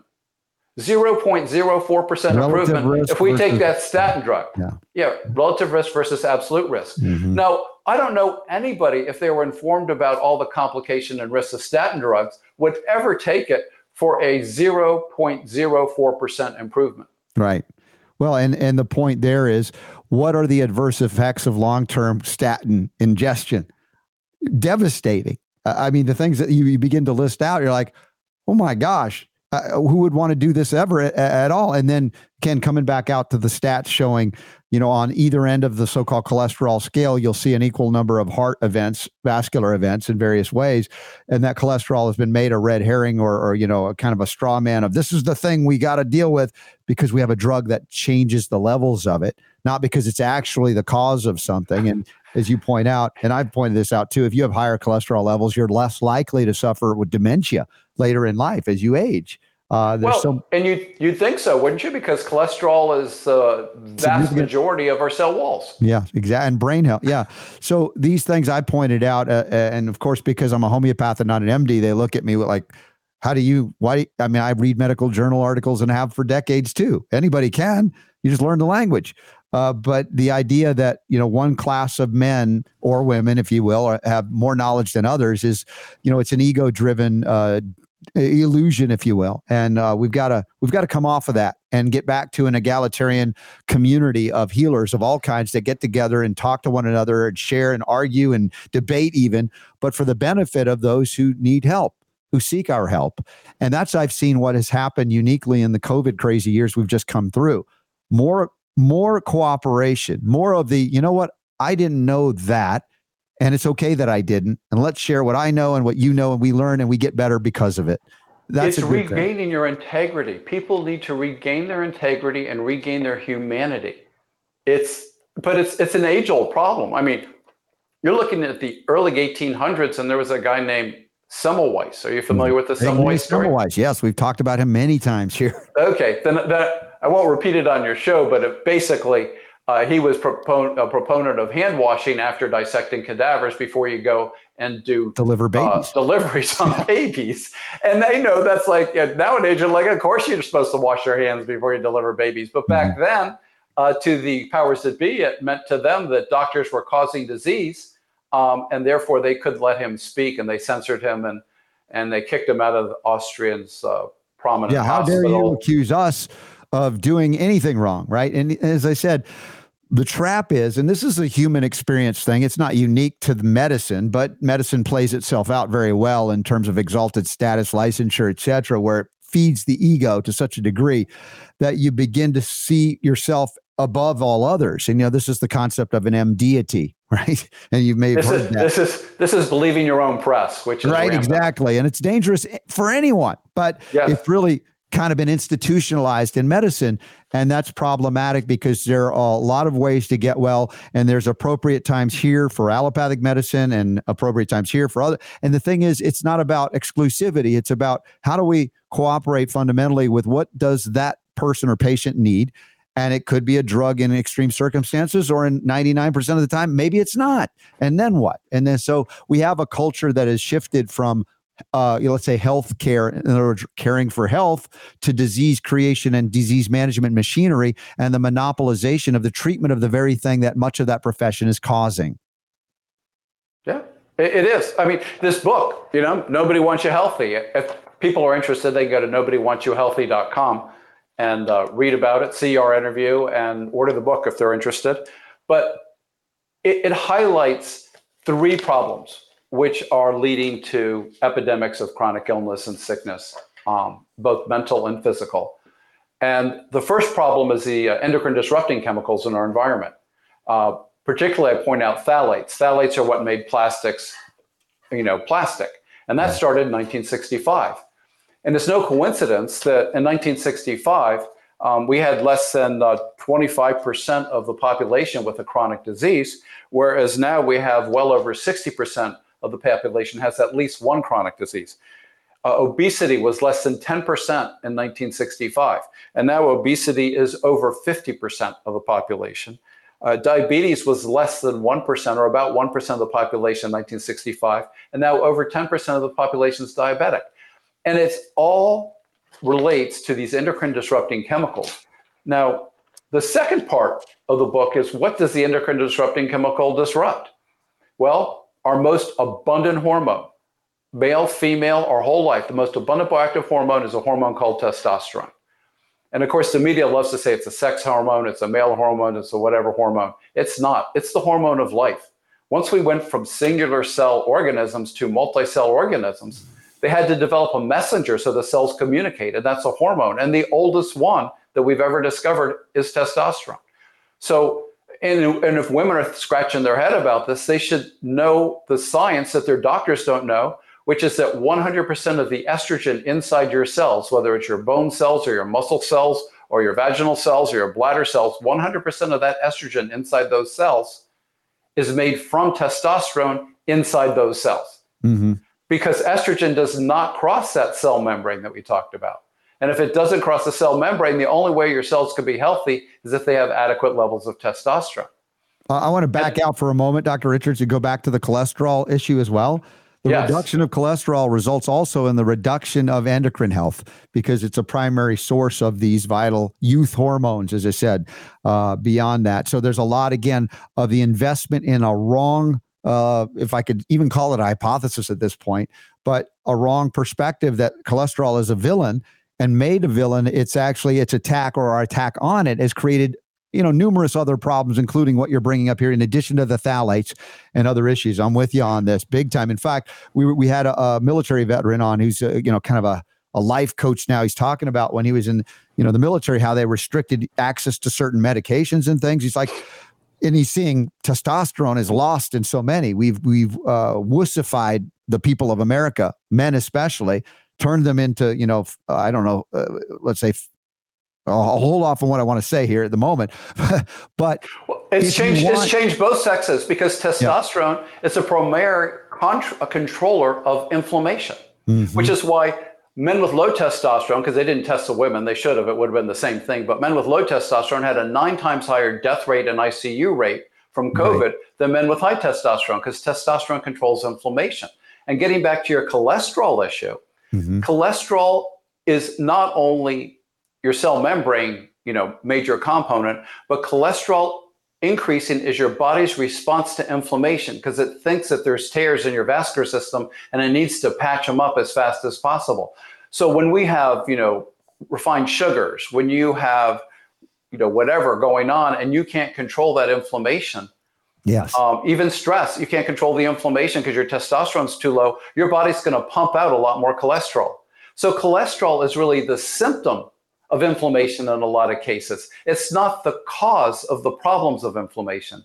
And that's, again, another track that people are going down wrong.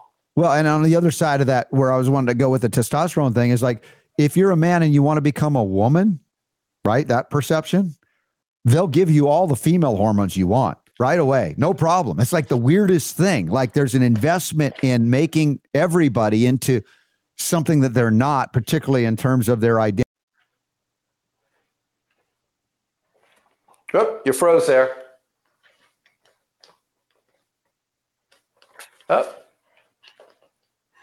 Can you hear me? It happens. He'll be back. He'll be back. Okay. I didn't freeze, right? It was him that froze? No, it was him. It was him. Good to know. I feel better. He needs to reconnect. So it's the internet gremlins. They do this once in a while. Where are you broadcasting from? I'm from Oregon. Okay. Yeah. Let's get Robert to reconnect here. All right. So once again, let me show everybody the website there. You said this is nobodywantsyouhealthy.com. This is where people can go and purchase the book. Yep. All right. Then I have a lot to tell them about the sex hormones for men wanting to be women and women wanting to be men. Yeah, well, you know what? He's trying to reconnect. Let's see what's going on with him here. All right. If he's going to be a little bit here, I'll just let you, just pick up where he was going there and let people know what your opinion is there on where he was going. Okay. Tell me when we're on. Yeah, go ahead. Yeah, we're on. Okay. So to your point about giving men female hormones and blocking their testosterone if they want to be women, and then giving women male hormones if they want to be men, there's a real dichotomy here, which proves my book. It proves it unequivocally. Because when you block a man's hormone, a testosterone, and you give him female hormones, you make somebody who is emotionally unstable, for the most part, and angry and irritable, because estrogen, unopposed by testosterone, tends to lead to aggressive, irritable states. Whereas the women that want to transition to men are being given a lot of testosterone, which is called the friendly hormone, as you'll learn in my book. And they're much more calm, happy, satisfied with life going from a woman to a man. Now, this carries over into the transgender surgery that some of my colleagues are doing.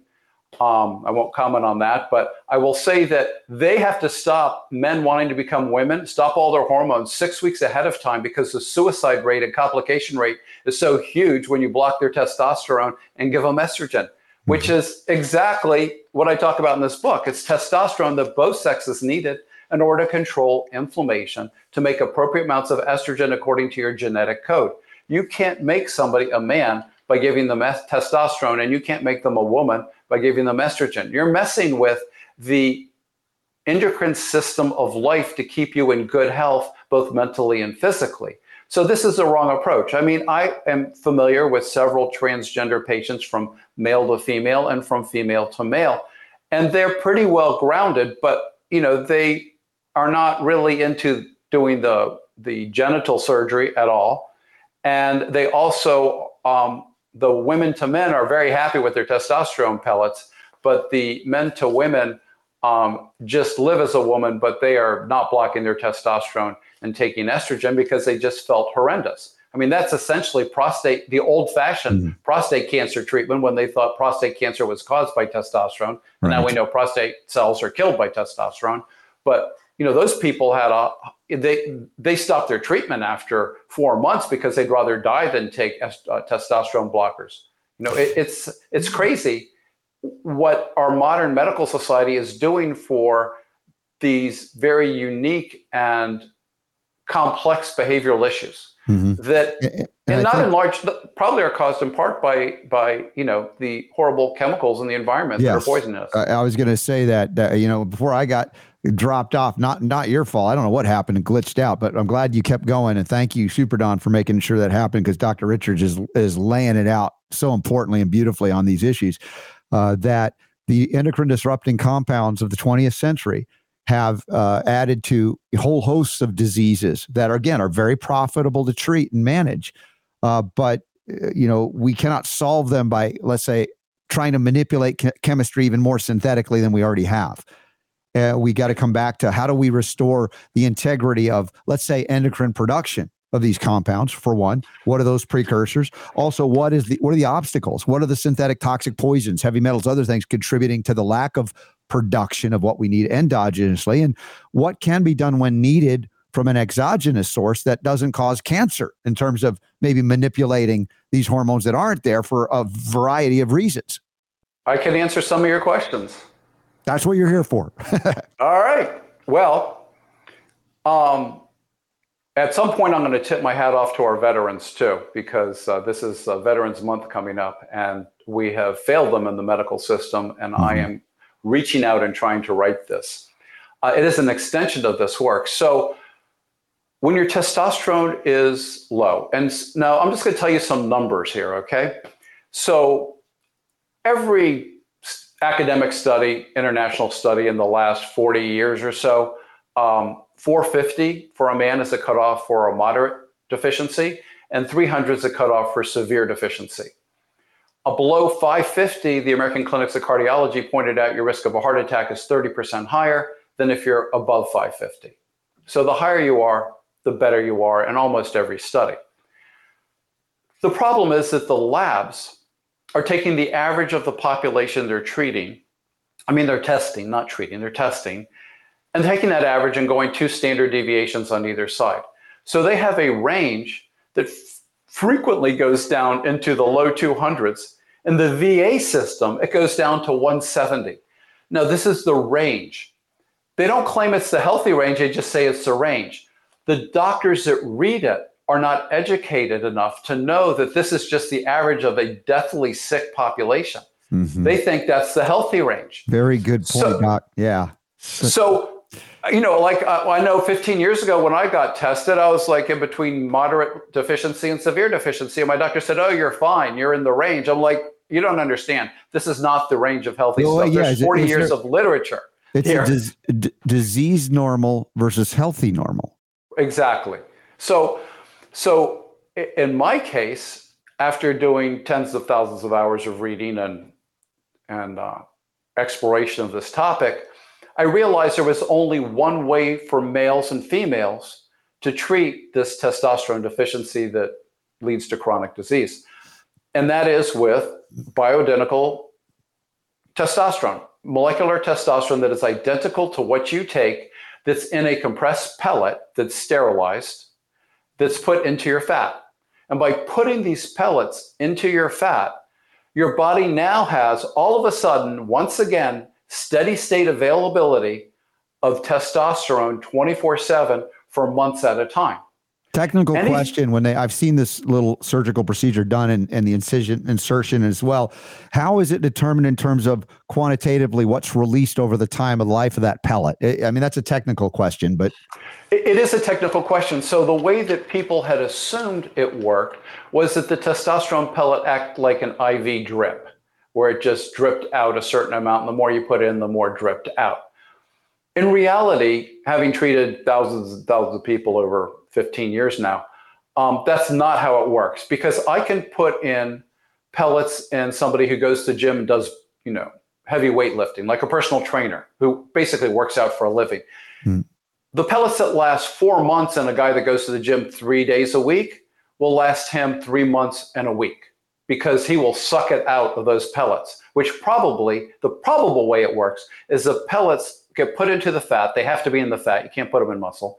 And it gets absorbed by the fat cells, and the fat cells in turn act like a gonad and release hormones, because fat cells are very metabolically and biologically active. Okay, yeah. That's making some sense now to me. Thank you. And I think, if I'm not mistaken, Robert F. Kennedy Jr. had claimed that he utilizes this technique. As you see how jacked that guy is at almost 70 years of age? He is. And anybody can be jacked at 70 years of age, but it's not the testosterone that does it, because I have lawyers that are totally sedentary, wouldn't lift weights for anything, sit around the office, eat M&Ms, have heart disease, and I can keep them alive giving them testosterone pellets, but their pellets last 5.5 months because their body doesn't utilize it. So my healthiest ones are the ones that burn it up faster. In women, it's the same thing. Women that are in high stress jobs or have shift changes, like stewardesses that do trans-Pacific flights, they'll burn up their pellets pretty quickly. And it lasts usually 3 months in a normally active woman. But in them, they would last maybe 2 months and 2 weeks. And a woman who's really sedentary, it might last 3.5 months. But you see, a woman makes her testosterone, 90% of it she makes inside each cell, so that her kidney cells and my kidney cells have about the same amount of testosterone in them, which is why men and women can exchange kidneys, for example, going back to the original topic. But men make 90+% of theirs on their testicles. So phthalates decrease the production both inside the cell and in your gonads, so to speak. So they both need replacement. It's just women need a little less. If you don't want to give them a huge dose, and because that would increase facial and body hair a little bit. It wouldn't give them a beard because there's still an XX chromosome, but it would give them increase in facial hair, and they don't need to be, treated that high. And then also it makes erectile tissues engorge. So testosterone increases something called nitric oxide synthetase, which increases the amount of nitric oxide in your vessels. And nitric oxide is what allows your vessels to dilate.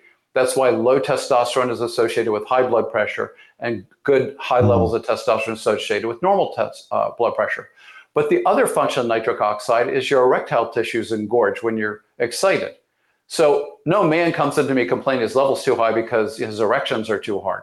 But sometimes if you take a woman too high, she'll complain that her clitoris is engorged too much, so it's uncomfortable, and it's, it's distracting. So you just have to treat people according to what makes them healthy. It's not one size fits all, Doc, even though you've seen almost a universal drop in terms of endocrine production and healthy endocrine production. Now, that begs the question, and you may not have the answer to this because, I see where you focused, and it's just phenomenal what you're doing. But as far as, other nutritional strategies or other strategies that would facilitate the normal and optimal production endogenously, right? Even as we age, because it's the accepted thing. Well, as you age, you less and less.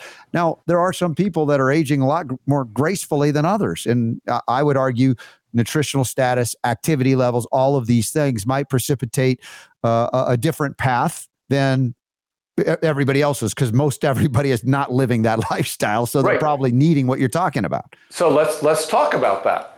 So I was impressed when I was in the Andes in Peru hiking. You could see octogenarians in really phenomenal shape, men and women both, But let's look at what the differences are. One, their intake is food and water that's pure and highly mineral content, right? They have exercise every day just by living in the environment they're living in. Their exposure to plastics, processed food, other endocrine disruptors, Teflon pans is close to zero. Yes. All right. So now, do they have microscopic plastic exposure? Yes, they do, because it's even in the air in Antarctica. And when they have done filtration of people's blood, over 80% of the people's blood they filtered has microscopic plastic in it, just from inhaling it, and it goes through your alveoli into your lungs. How about the ocean? If you're eating the fish out of the ocean, they have tons of phthalates in them because of this waste bucket that was our beautiful oceans that has plastic in it. So the ability for somebody in this country to avoid these endocrine disrupting chemicals is tiny, but they can do it. Yeah, it's virtually impossible. Yeah. They can live in a semi-rural area with well water that's been tested. You can reduce exposure. Filtered. I would agree, but right, you reduce your exposure. That's what you have to do. And so you have filtered water, and that can take out phthalates. You have organic foods, and that can help reduce some of the endocrine disrupting chemicals. You can end up using, when you go to don't store your food in plastic. Don't heat your food in plastic. Yeah. Just forget about plastic, right? But you're still sitting in your car. So, your car has vinyl seats. As I said, it's ubiquitous at this point, unfortunately. We engage in strategies to minimize the exposure and or counteract the exposure to the best of our ability, but it's not an ideal environment anymore. Like you said, outside of the extreme pristines, if you will, a completely different lifestyle, as you point out, as I've studied some of these cultures around the world where people don't die of chronic degradation diseases, neurological cancers, or other things, and they live and work hard into their hundreds. It's evidence of that, and the blue zones, die of a disease. The blue zones. Yes, and the blue so zones. We would try to mimic that in an environment that's artificial relative to that. So, as I said, the things you're talking about are responses to the artifice that we live in, the artificiality that we live, even if we try to do better. And I try to, but I acknowledge what you're saying. And I do appreciate your integrity in bringing this message out. And this book looks fantastic. And I'm sure a lot of my listeners and viewers are going to be picking it up now too. Nobody wants you healthy. It's you get a sense of who Dr. Mark Richards is in this brief interview we've had. And I certainly was impacted by his presence on the Health Freedom panel that we did. Dude, hats off to you, my friend. And I'd love to have you back on anytime and connect with you at any conferences coming up.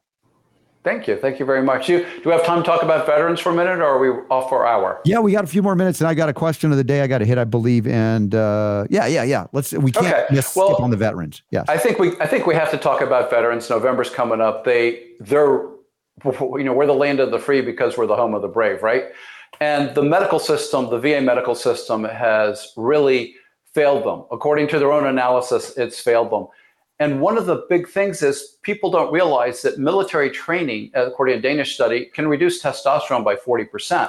And then they're exposed to explosives and other endocrine disrupting chemicals in burn pits or wherever. And they come back and maybe they get injured and they're treated with heavy duty narcotics that also reduce testosterone, sometimes permanently and at least by 80%.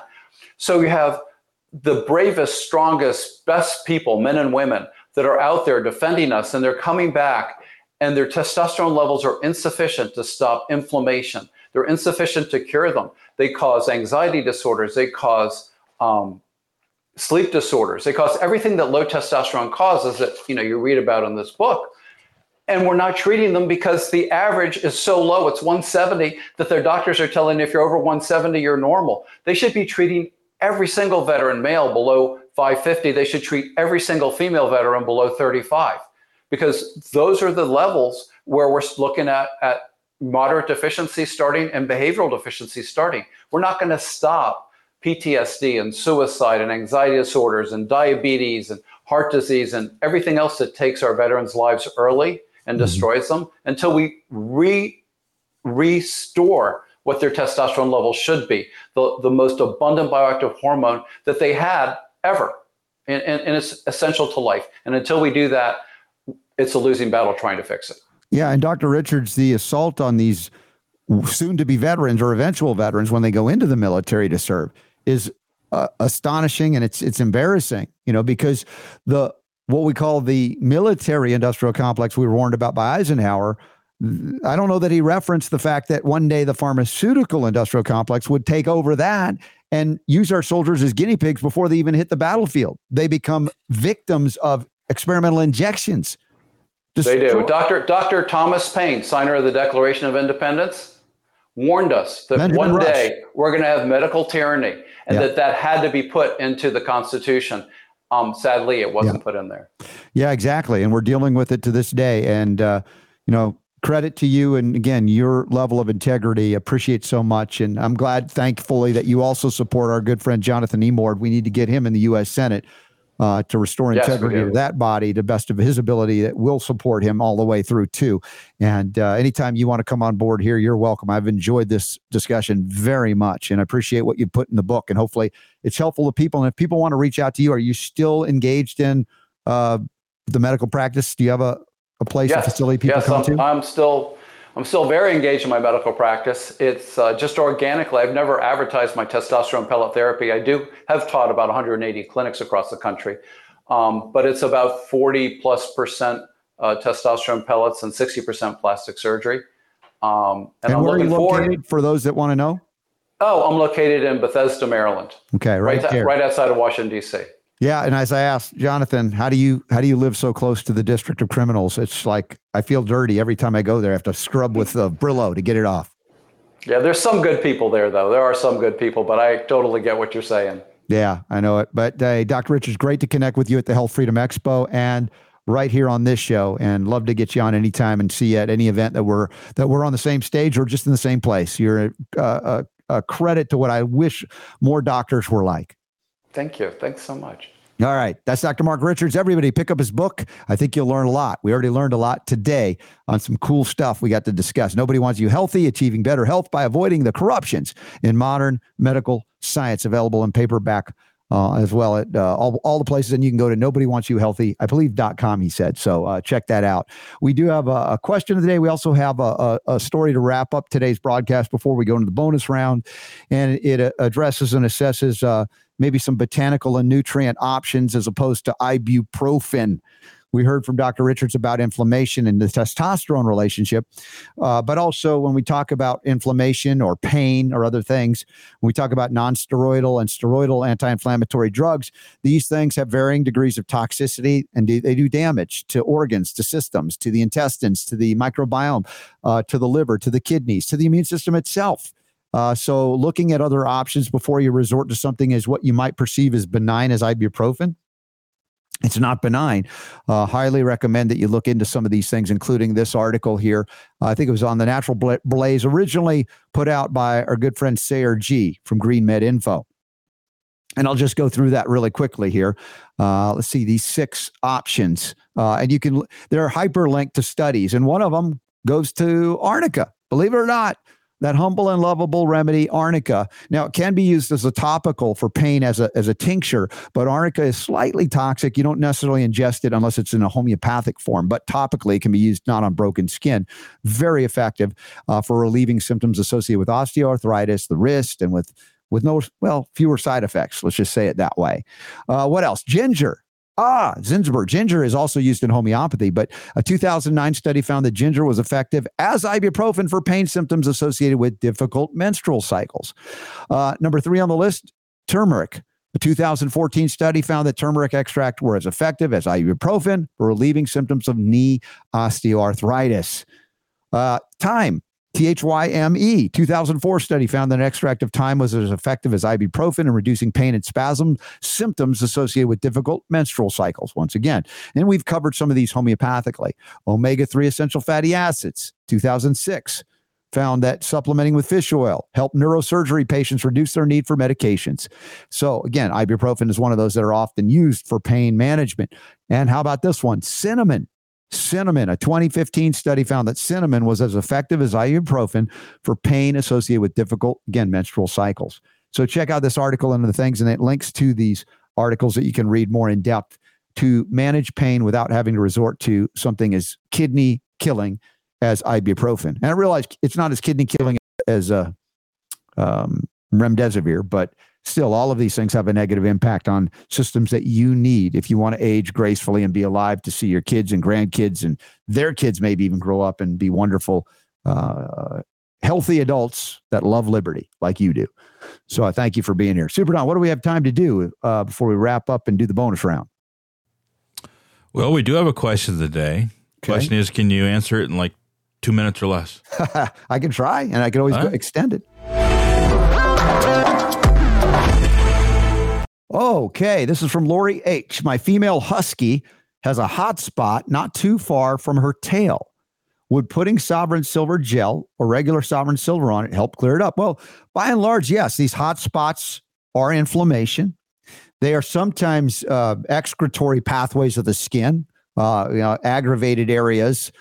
This is the body trying to throw things out. Silver doesn't stop that from happening, but silver definitely reduces tissue inflammation on contact and upregulates regeneration.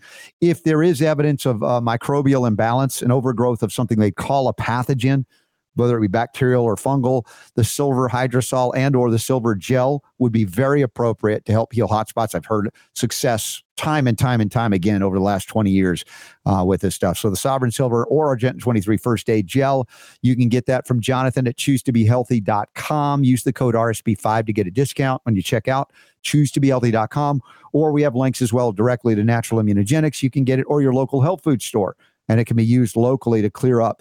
Now that there's the Sovereign Copper, if it's even more fungal or if it's parasitic related, copper is a sensational natural antiparasitic, as well as systemically it modulates inflammation, whereas silver uses a site specifically, point of foci directed. So with that, Lori H., thank you for asking that question about your husky. Get them well, and then we'll be back with the bonus round after this, because the power to heal is still yours.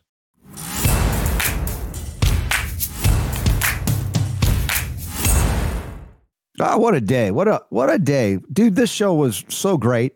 Went by fast, didn't it? It went fast. The guests were phenomenal today, with Texans for Health Medical Freedom and Dr. Richards was bringing it. Enjoyed that immensely. And I don't know what happened when I glitched out, but I was having no problem with the internet. That seems to be a Restream issue interface. I don't know why. Because everything else seemed to be fine. You glitched a few times. I don't know if you noticed on your end, but something went wacky. It's technology. Wish we knew why, but I don't think there's any rhyme computer or software or online thing ever that is 100% perfectly working normal all the time. It just it's just a nature of the beast, I guess. I don't know. Yeah. Anyway, any comments, questions from you, my friend, today? From me? Yeah, you're allowed. Comments or questions? Well, actually, you issued a challenge to me yesterday. Oh, that's right. On the homeopathic hits, we were kind of pressed for time there at the end of hour one. So yeah, I thought it would be good for there to be a visual element to the homeopathic hit of the day. And, yes. And, this could be creative. Like yesterday was a toasted SpongeBob or a mimicry of that because it was Spongia tosta. Today was Tarantula hispanica, a Spanish spider. Yes. And I don't know what kind of imagery we have for that, if you have an actual picture of the Spanish spider or something else. So I'm curious. Well,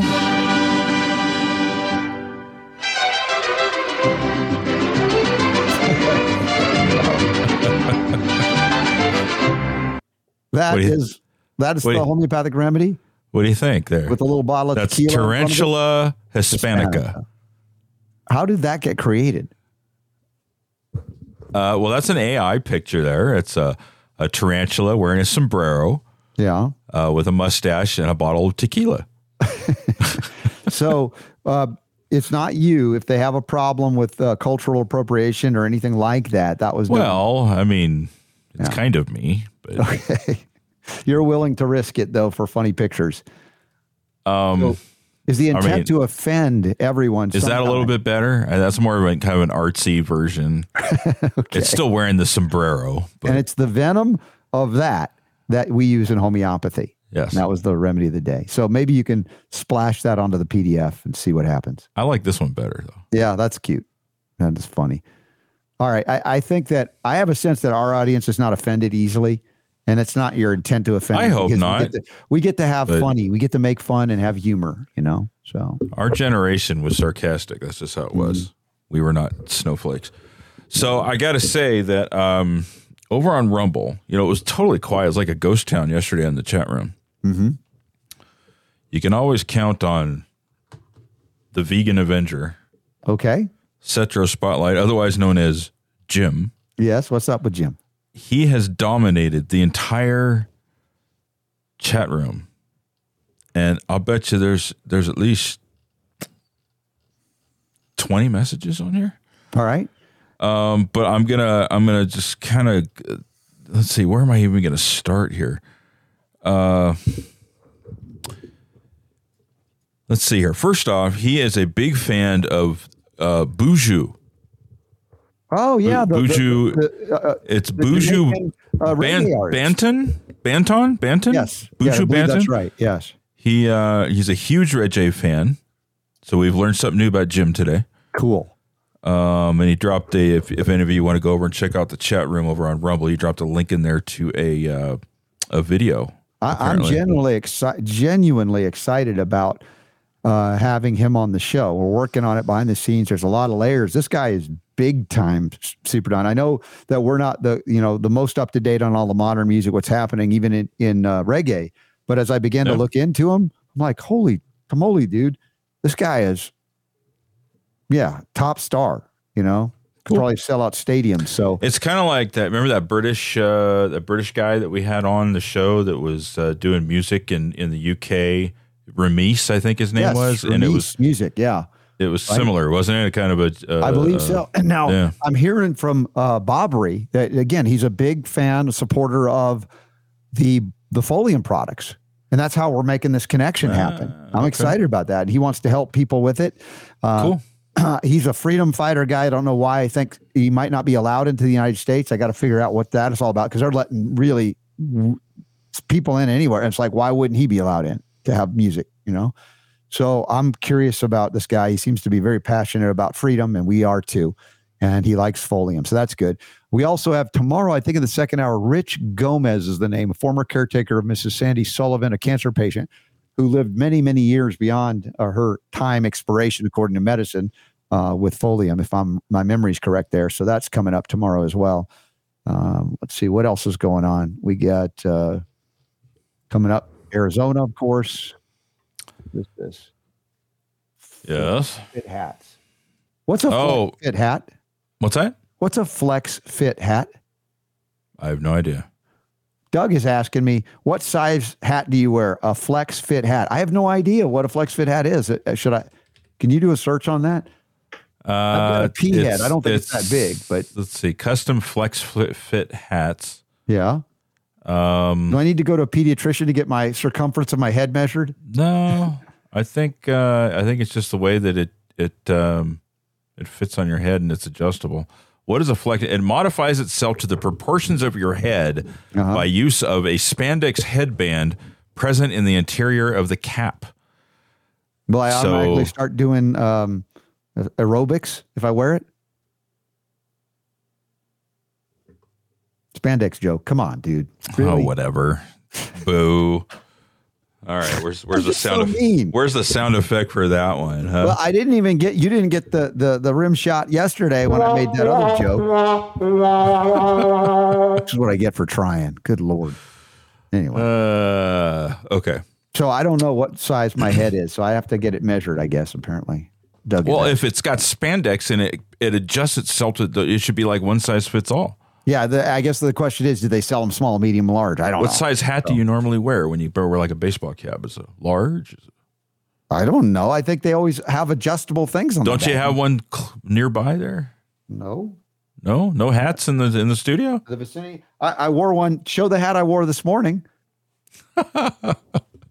Now that's a flex fit hat if I've ever seen one. That one would fit even.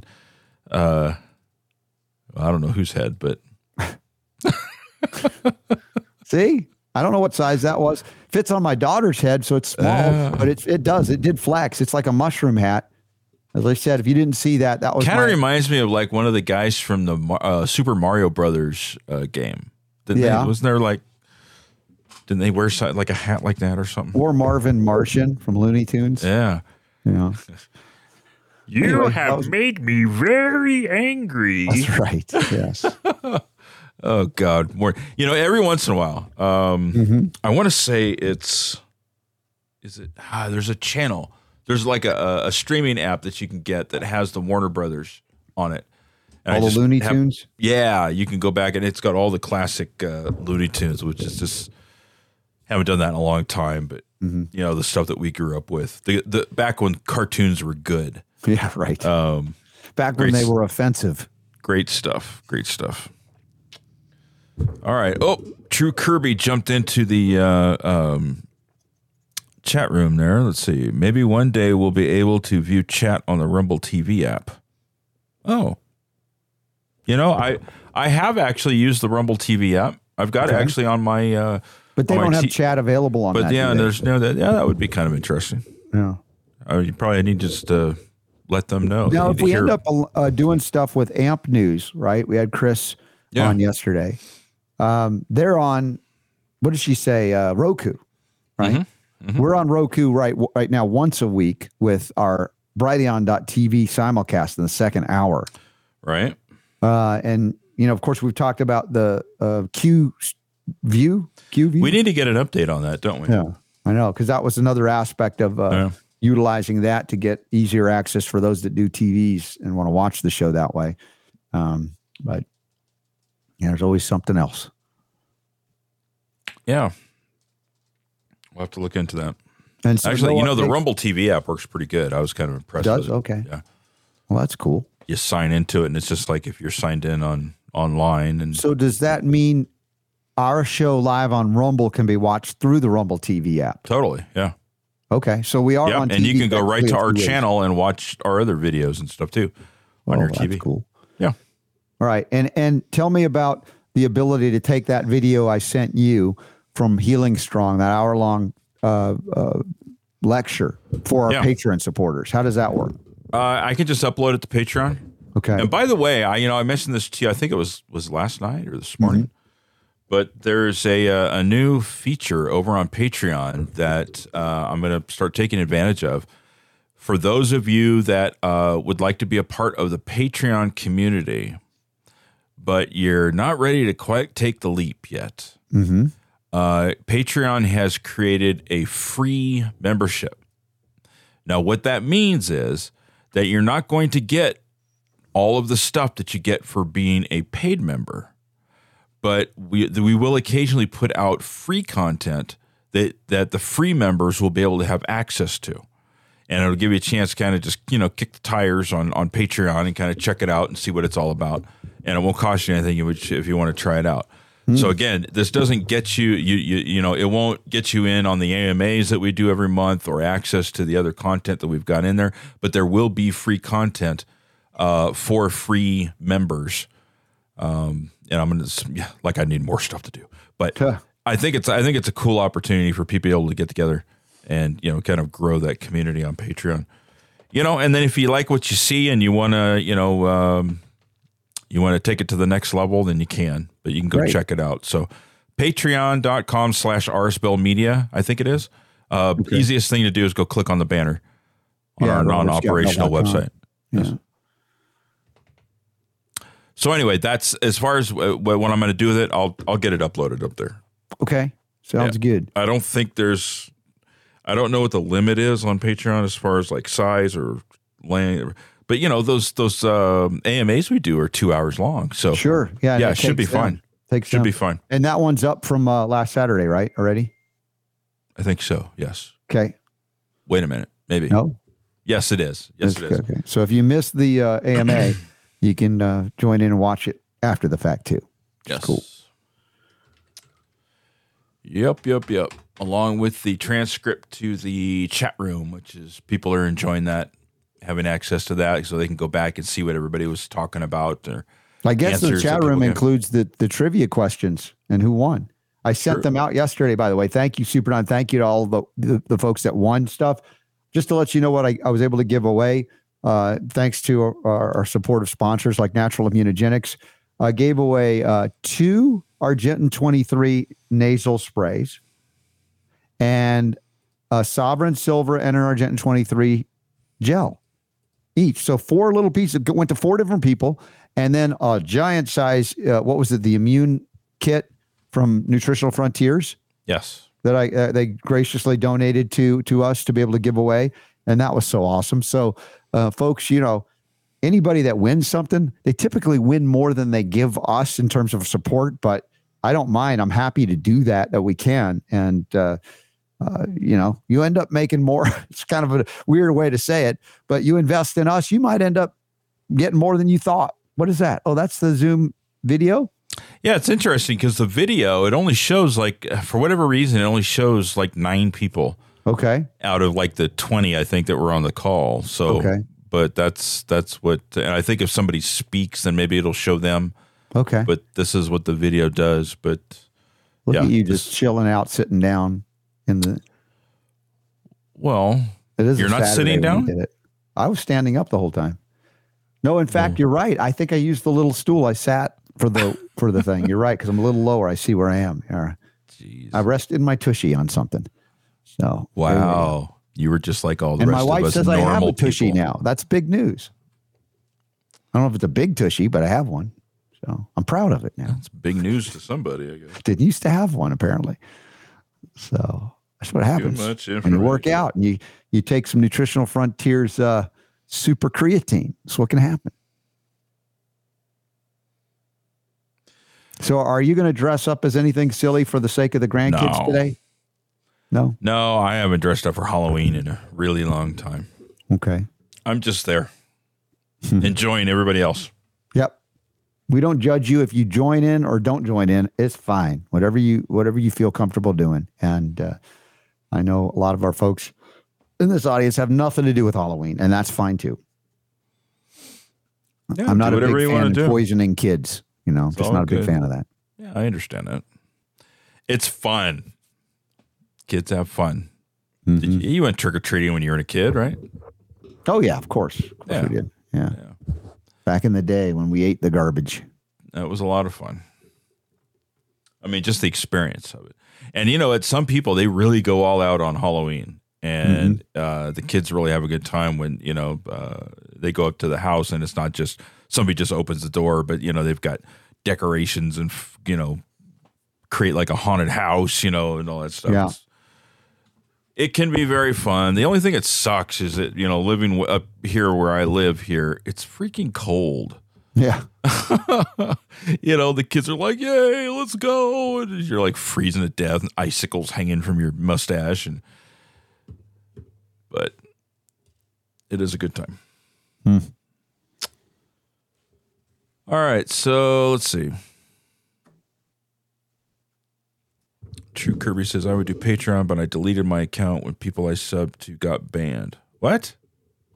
People I what? Subscribed to got banned. Oh, that's right. Patreon did ban some folks. Oh, gotcha.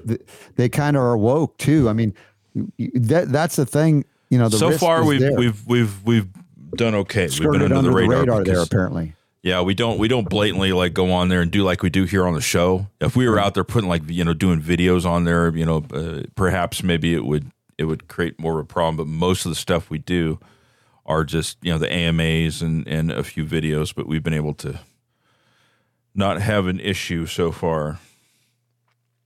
Hopefully it stays that way. Yeah, for real. Enough of the banning. Yeah. Oh, man.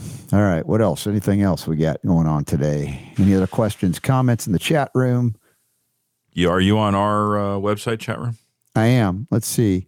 Chris Steiner, RSB. Great. Another great show. Not just a must listen, but a must re-listen. Thank you, Chris. That's nice of you. All right. Yeah. Jackie Schlegel.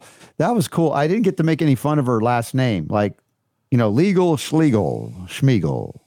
But no, Jackie Schlegel. Talking about legal stuff. You didn't get a chance to make fun of her name. Bummer. Yeah, apparently she was on, Chris says, the August 31st edition of The High Wire with Del Bigtree. Yeah. Yeah. So, yeah, I could have sworn that we had her on before, and also Mark Richards too. Well, and I think that the reason that, again, he said it right up front, why I was feeling it is because I was on stage with him and at the Health Freedom Expo. And it's hard for me to differentiate when I interview folks.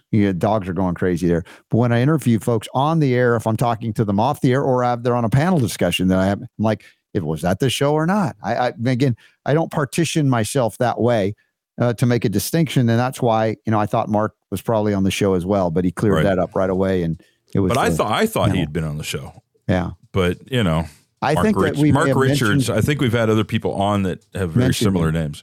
Well, and also I think Jonathan Emord may have mentioned him as well. True. Yeah, that's true. Yeah.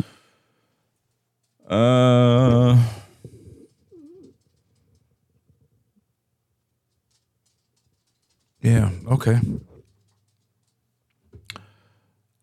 I think that's about it. Okie dokie. So let's take a quick look at what we got going on tomorrow. Tomorrow is Thursday, so we should have Jonathan Emord in hour 1 as usual. Mm-hmm. Wait a minute. Tomorrow's not there. Tomorrow's Wednesday, sorry. So in hour 1, Tracy Slepcevic. Tracy's back. The Warrior Mom. We're going to get ready for the big AHS conference that's happening February 2nd and 3rd. I think I mentioned the Halloween deal, $25 off earlier today. Got that. I think she put that up on Instagram. And San Antonio, Texas. And hour 2, we won't have Ty Bollinger, but we may have somebody on that we're waiting to hear about, I guess, right? Yeah, I think, as I mentioned, this Rich Gomez, who is the former caretaker of Miss Sandy Sullivan, cancer patient. So, more stories of how Folium has helped people do the extraordinary, and always good to do that. I have done an update to the, if you can get to it, the upcoming events page. Oh, there's an update? Okay. There is an update, and one of them was the... Yes, the Great Exodus Conference. I heard from Julia Miller that she's the conference host in city, and they're going to reschedule it because apparently, and this is the story, the backstory, one of the, let's say, funders of it has a bank account in Canada that got locked down. So a lot of the funds to put this on are not being released. I'm like, okay, this is something we're hearing more and more about. And the irony, of course, is this Great Exodus Conference is talking about ways to maneuver around the banking system that would shut you out because they don't like your politics, your religion, or on it goes. So stay in touch with us on that, and that'll be rescheduled. And the good thing is it gives me even more time to do a gold focused economic presentation. I've only done bits and pieces of it. And then, of course, I'll be doing the gold, silver, and copper as medicine, right? As in addition to its role as money. So we'll all right. The other thing is I did end up getting a banner put up for the Next Steps conference, which is coming up in March. Oh, cool. Yeah, I see it there. So March 14th through 17th, we'll be back in the Atlanta area. And that would be following the previous week. I might be in Atlanta a lot if that works out, the March 8th through 10th thing. But this is the Next Steps Conference, next-steps.info, thanks to our good friend Tia Severino. And it's a lot of fun. And it was Lake Lanier Islands Resort in Beaufort, Georgia, north of Atlanta. We had a great time at the last one. I hope to see you there back in Atlanta next year in March. So, yeah, we're building the 2024 Robert Scott Bell Show tour. Where's the concert tour T-shirts? Where's Steve Feld? Right. Where are the roadies? That's what you want to know, right? Right. As we talk more music. And the kids are going to see Styx without me this weekend. Yeah, it's not really Styx. It's still Tommy Shaw and James Young. That's pretty good. Yeah, I guess. You are like overly enamored with Dennis DeYoung, I think. Dude, no, look. I mean, let's be fair here, okay? Mm-hmm. You and I had this conversation once when I went and saw a Styx cover band here locally that was here. And you're the one that gave me the lecture about Dennis DeYoung. I don't want to hear it. That started with you. Well, it's not Dennis DeYoung. No, blah, blah, blah. I was like playing the video, and you're like, well. Play the video. I deny it. It was Tommy Shaw, not Dennis DeYoung. Whatever. It was Dennis DeYoung, and that's what actually inspired me. I went on YouTube and I caught some videos of his band that he's doing, and it's just like that Styx. Yeah, I'm sorry, I mean, if you're going with the music side of things, you could make that argument. If you're going with the voice, that he sticks. I mean, that's him. Right. So I get it. He could sing, with anybody, and you'd be like, Styx. Yeah. No, it's Dennis DeYoung, very talented showman, etc. Didn't work out for him and Styx. Just at the end of the day. Indeed. Yeah. All right. So that's what we got for you today. Did you have to ban somebody on our Facebook page? You want to talk about that, huh? Yes, well, I did. I think there's a difference between disagreement and being a douchebag. Yeah. Isn't that the argument? Some of you may have noticed there was this guy that was coming in the chat, was constantly just angry with Robert about things he was saying. Him, he should know better about talking about things about viruses or vaccines or whatever. And, he's selling out and, all this crap. And it's like, I put up with it for a while. But I noticed this morning, he just caught me on a day where I got notification. Oh, he's saying more stuff on the Facebook page. And, I sent out an email today because, Propaganda Exposed is premiering tomorrow. That's right. Bollinger's documentary. Mm-hmm. So I sent out an email, getting people to sign up to watch the documentary. And he was like, I'm effing pissed with you, Robert Scott Bell. You should know better. You're just trying to make money. And I was just like, forget it. I'm done. It's like, I don't mind people disagreeing as long as they're not being a dick about it. I mean, it's just, once you reach that point, and if you do it enough, I'm sorry, this is not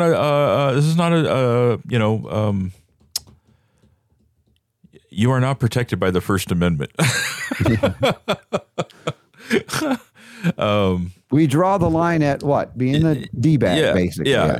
It's just it's just too much. If you disagree with us or Robert that much, dude, smoke a joint, have a beer, unless you're an angry drunk, and go listen to a show that you agree with. Why put yourself through that kind of stress and anger and all that? There are a lot of people that are like that. Yeah.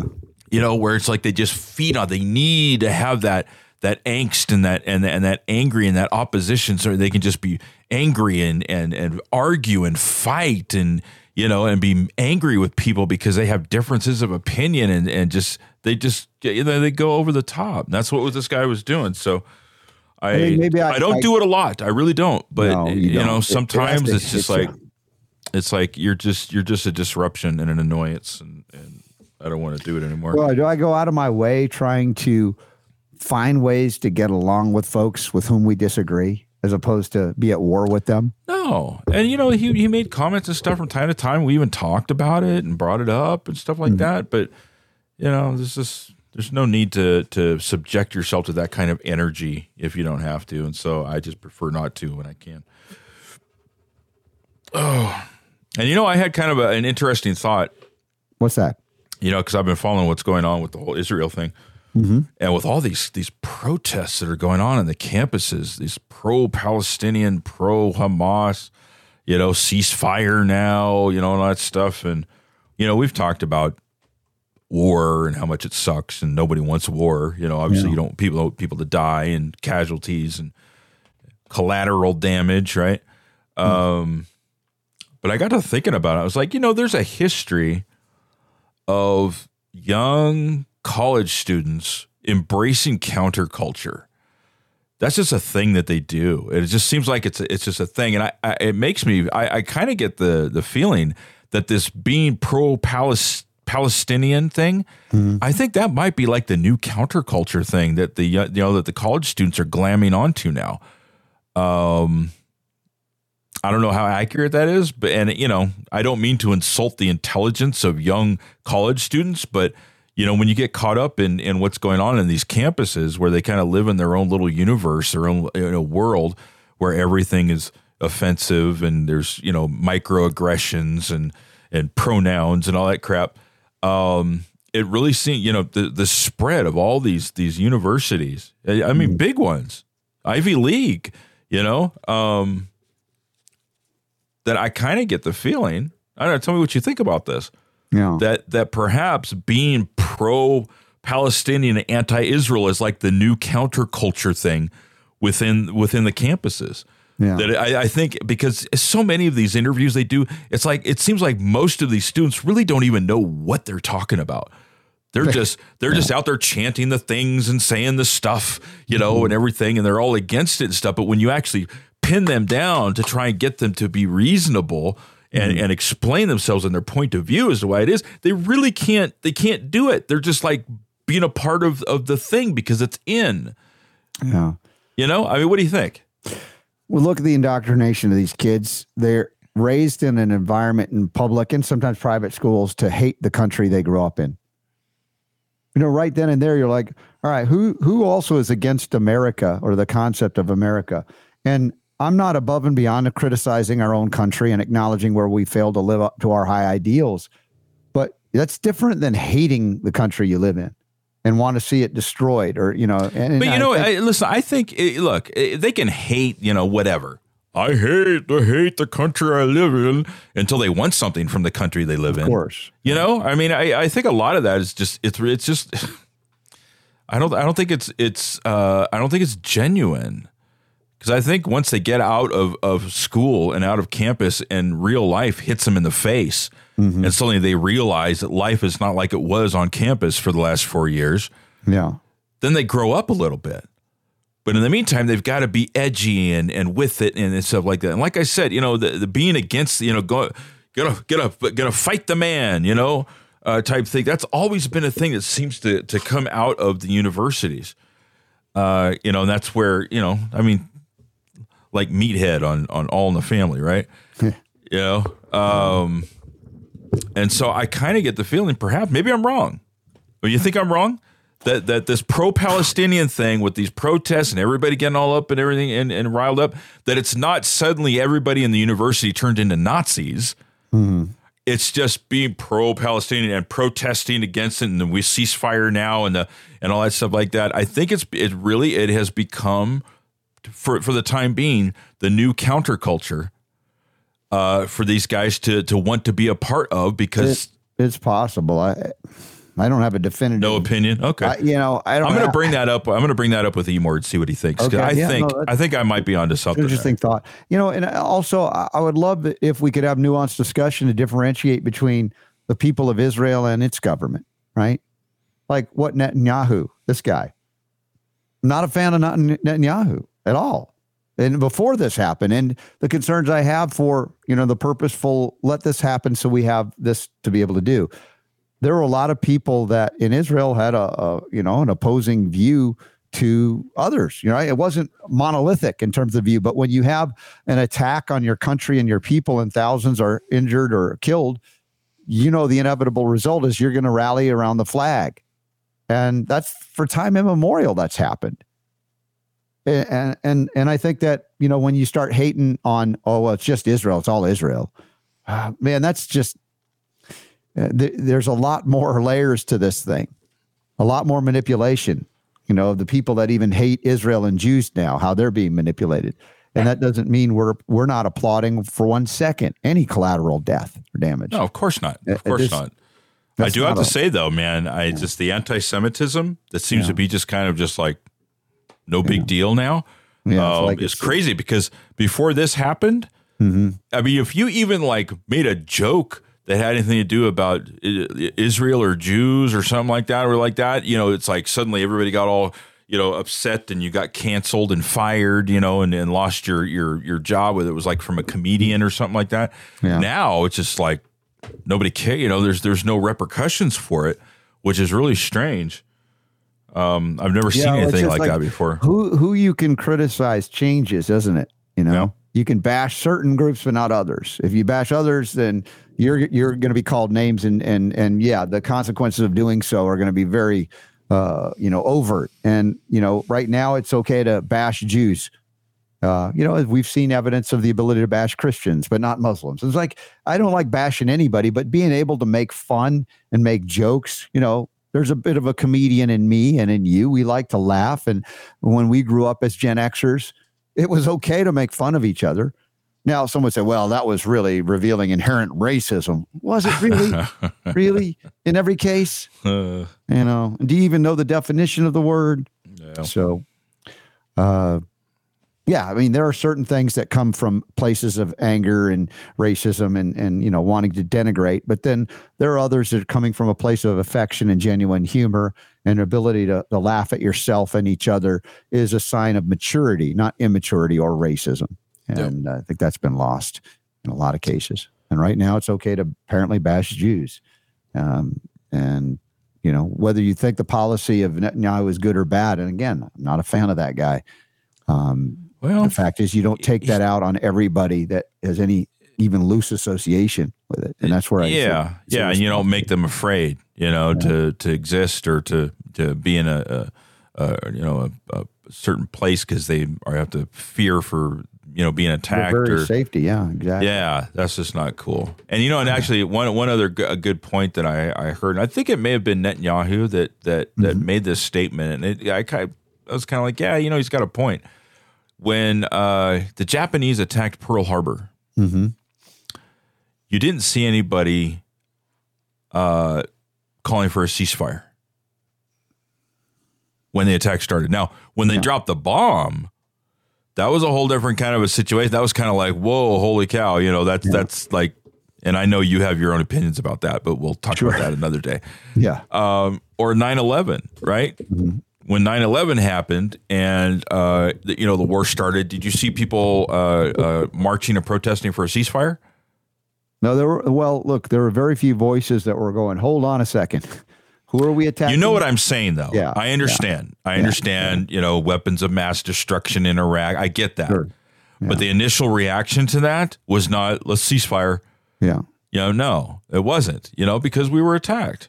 Yeah. Well, and again, just keep your comments to yourself. I know there's all kinds of different ideas and theory, but I'm just saying, just look at it, in a general sense. In a general sense, right? Yeah. So in this case, when you had what happened on October 7th, are they justified in reacting? I think they are. In responding? Mm-hmm. I think they are. Yeah. And so the question is, who makes the rules on how to react, right? How far they go. And there's nothing wrong with arguing. In fact, we should, push back. Hey, is this right? Is this right? It turns into a hatred of people. Tell me if it makes a difference that, let's say this happened to some other country, versus this happening to Israel. When you've got a history that Israel has from the Holocaust, right? Mm-hmm. Where, it seems like this is a never again situation for them, right? Yeah, I mean, for some, it's like, why didn't Hitler finish the job? I mean, there are people out there that are in that mode. You take a look at what happened with the Holocaust, and they're just going, no. This is we're not messing around here. This is never going to happen ever again, and we're going to make sure that we do whatever we have to do to prevent that from happening again. I understand the mindset a little bit. Mm-hmm. Sure, and there are people that have that mindset, and it's not necessarily going, I agree 100% with what, but you got to go, all right, what's the history? Why do they believe what they believe? And when you talk Old Testament or Hebrew scriptures, I mean, it's wrath of God type stuff. And, when you get into the Judeo transition Christianity and that combination, that transition of the message of Christ, it changed things, arguably changed things. And so where do you go in terms of your response and your belief in God and what God commands you to do? There are those controversies as well playing themselves out here. I wouldn't deny that. It's very uncomfortable on every level about it, but still, please, don't hate people just because, right? As a group, take each case individually. And again, even if we have disagreements about what's happening and why and all of that, it's just not pleasant. I could say that. It's an understatement. All right. So on that really fun, happy, positive Halloween note, that's the horror right there. The real horror on Halloween is that war is happening, but seems to be somewhere always on this planet. Hug your kids. Yeah. Give some love to those you love. Have some fun. Prayers and love for even those you don't. Forget about it for a little while. Yeah. And have a good time. Hand out organic apples to kids if you want to. Or hairballs from your cat. Selenium tablets. Say thanks to those who support this message of health, freedom, healing, liberty, and God willing, we'll be back less than 22 hours from now to start all over with another terrific broadcast. I have that feeling. It'd be really great post-Halloween, heading into November. Gratitude November month. 1st already. Yeah. Holy moly. All right, guys. Have a good evening, good afternoon, and we'll see you again tomorrow.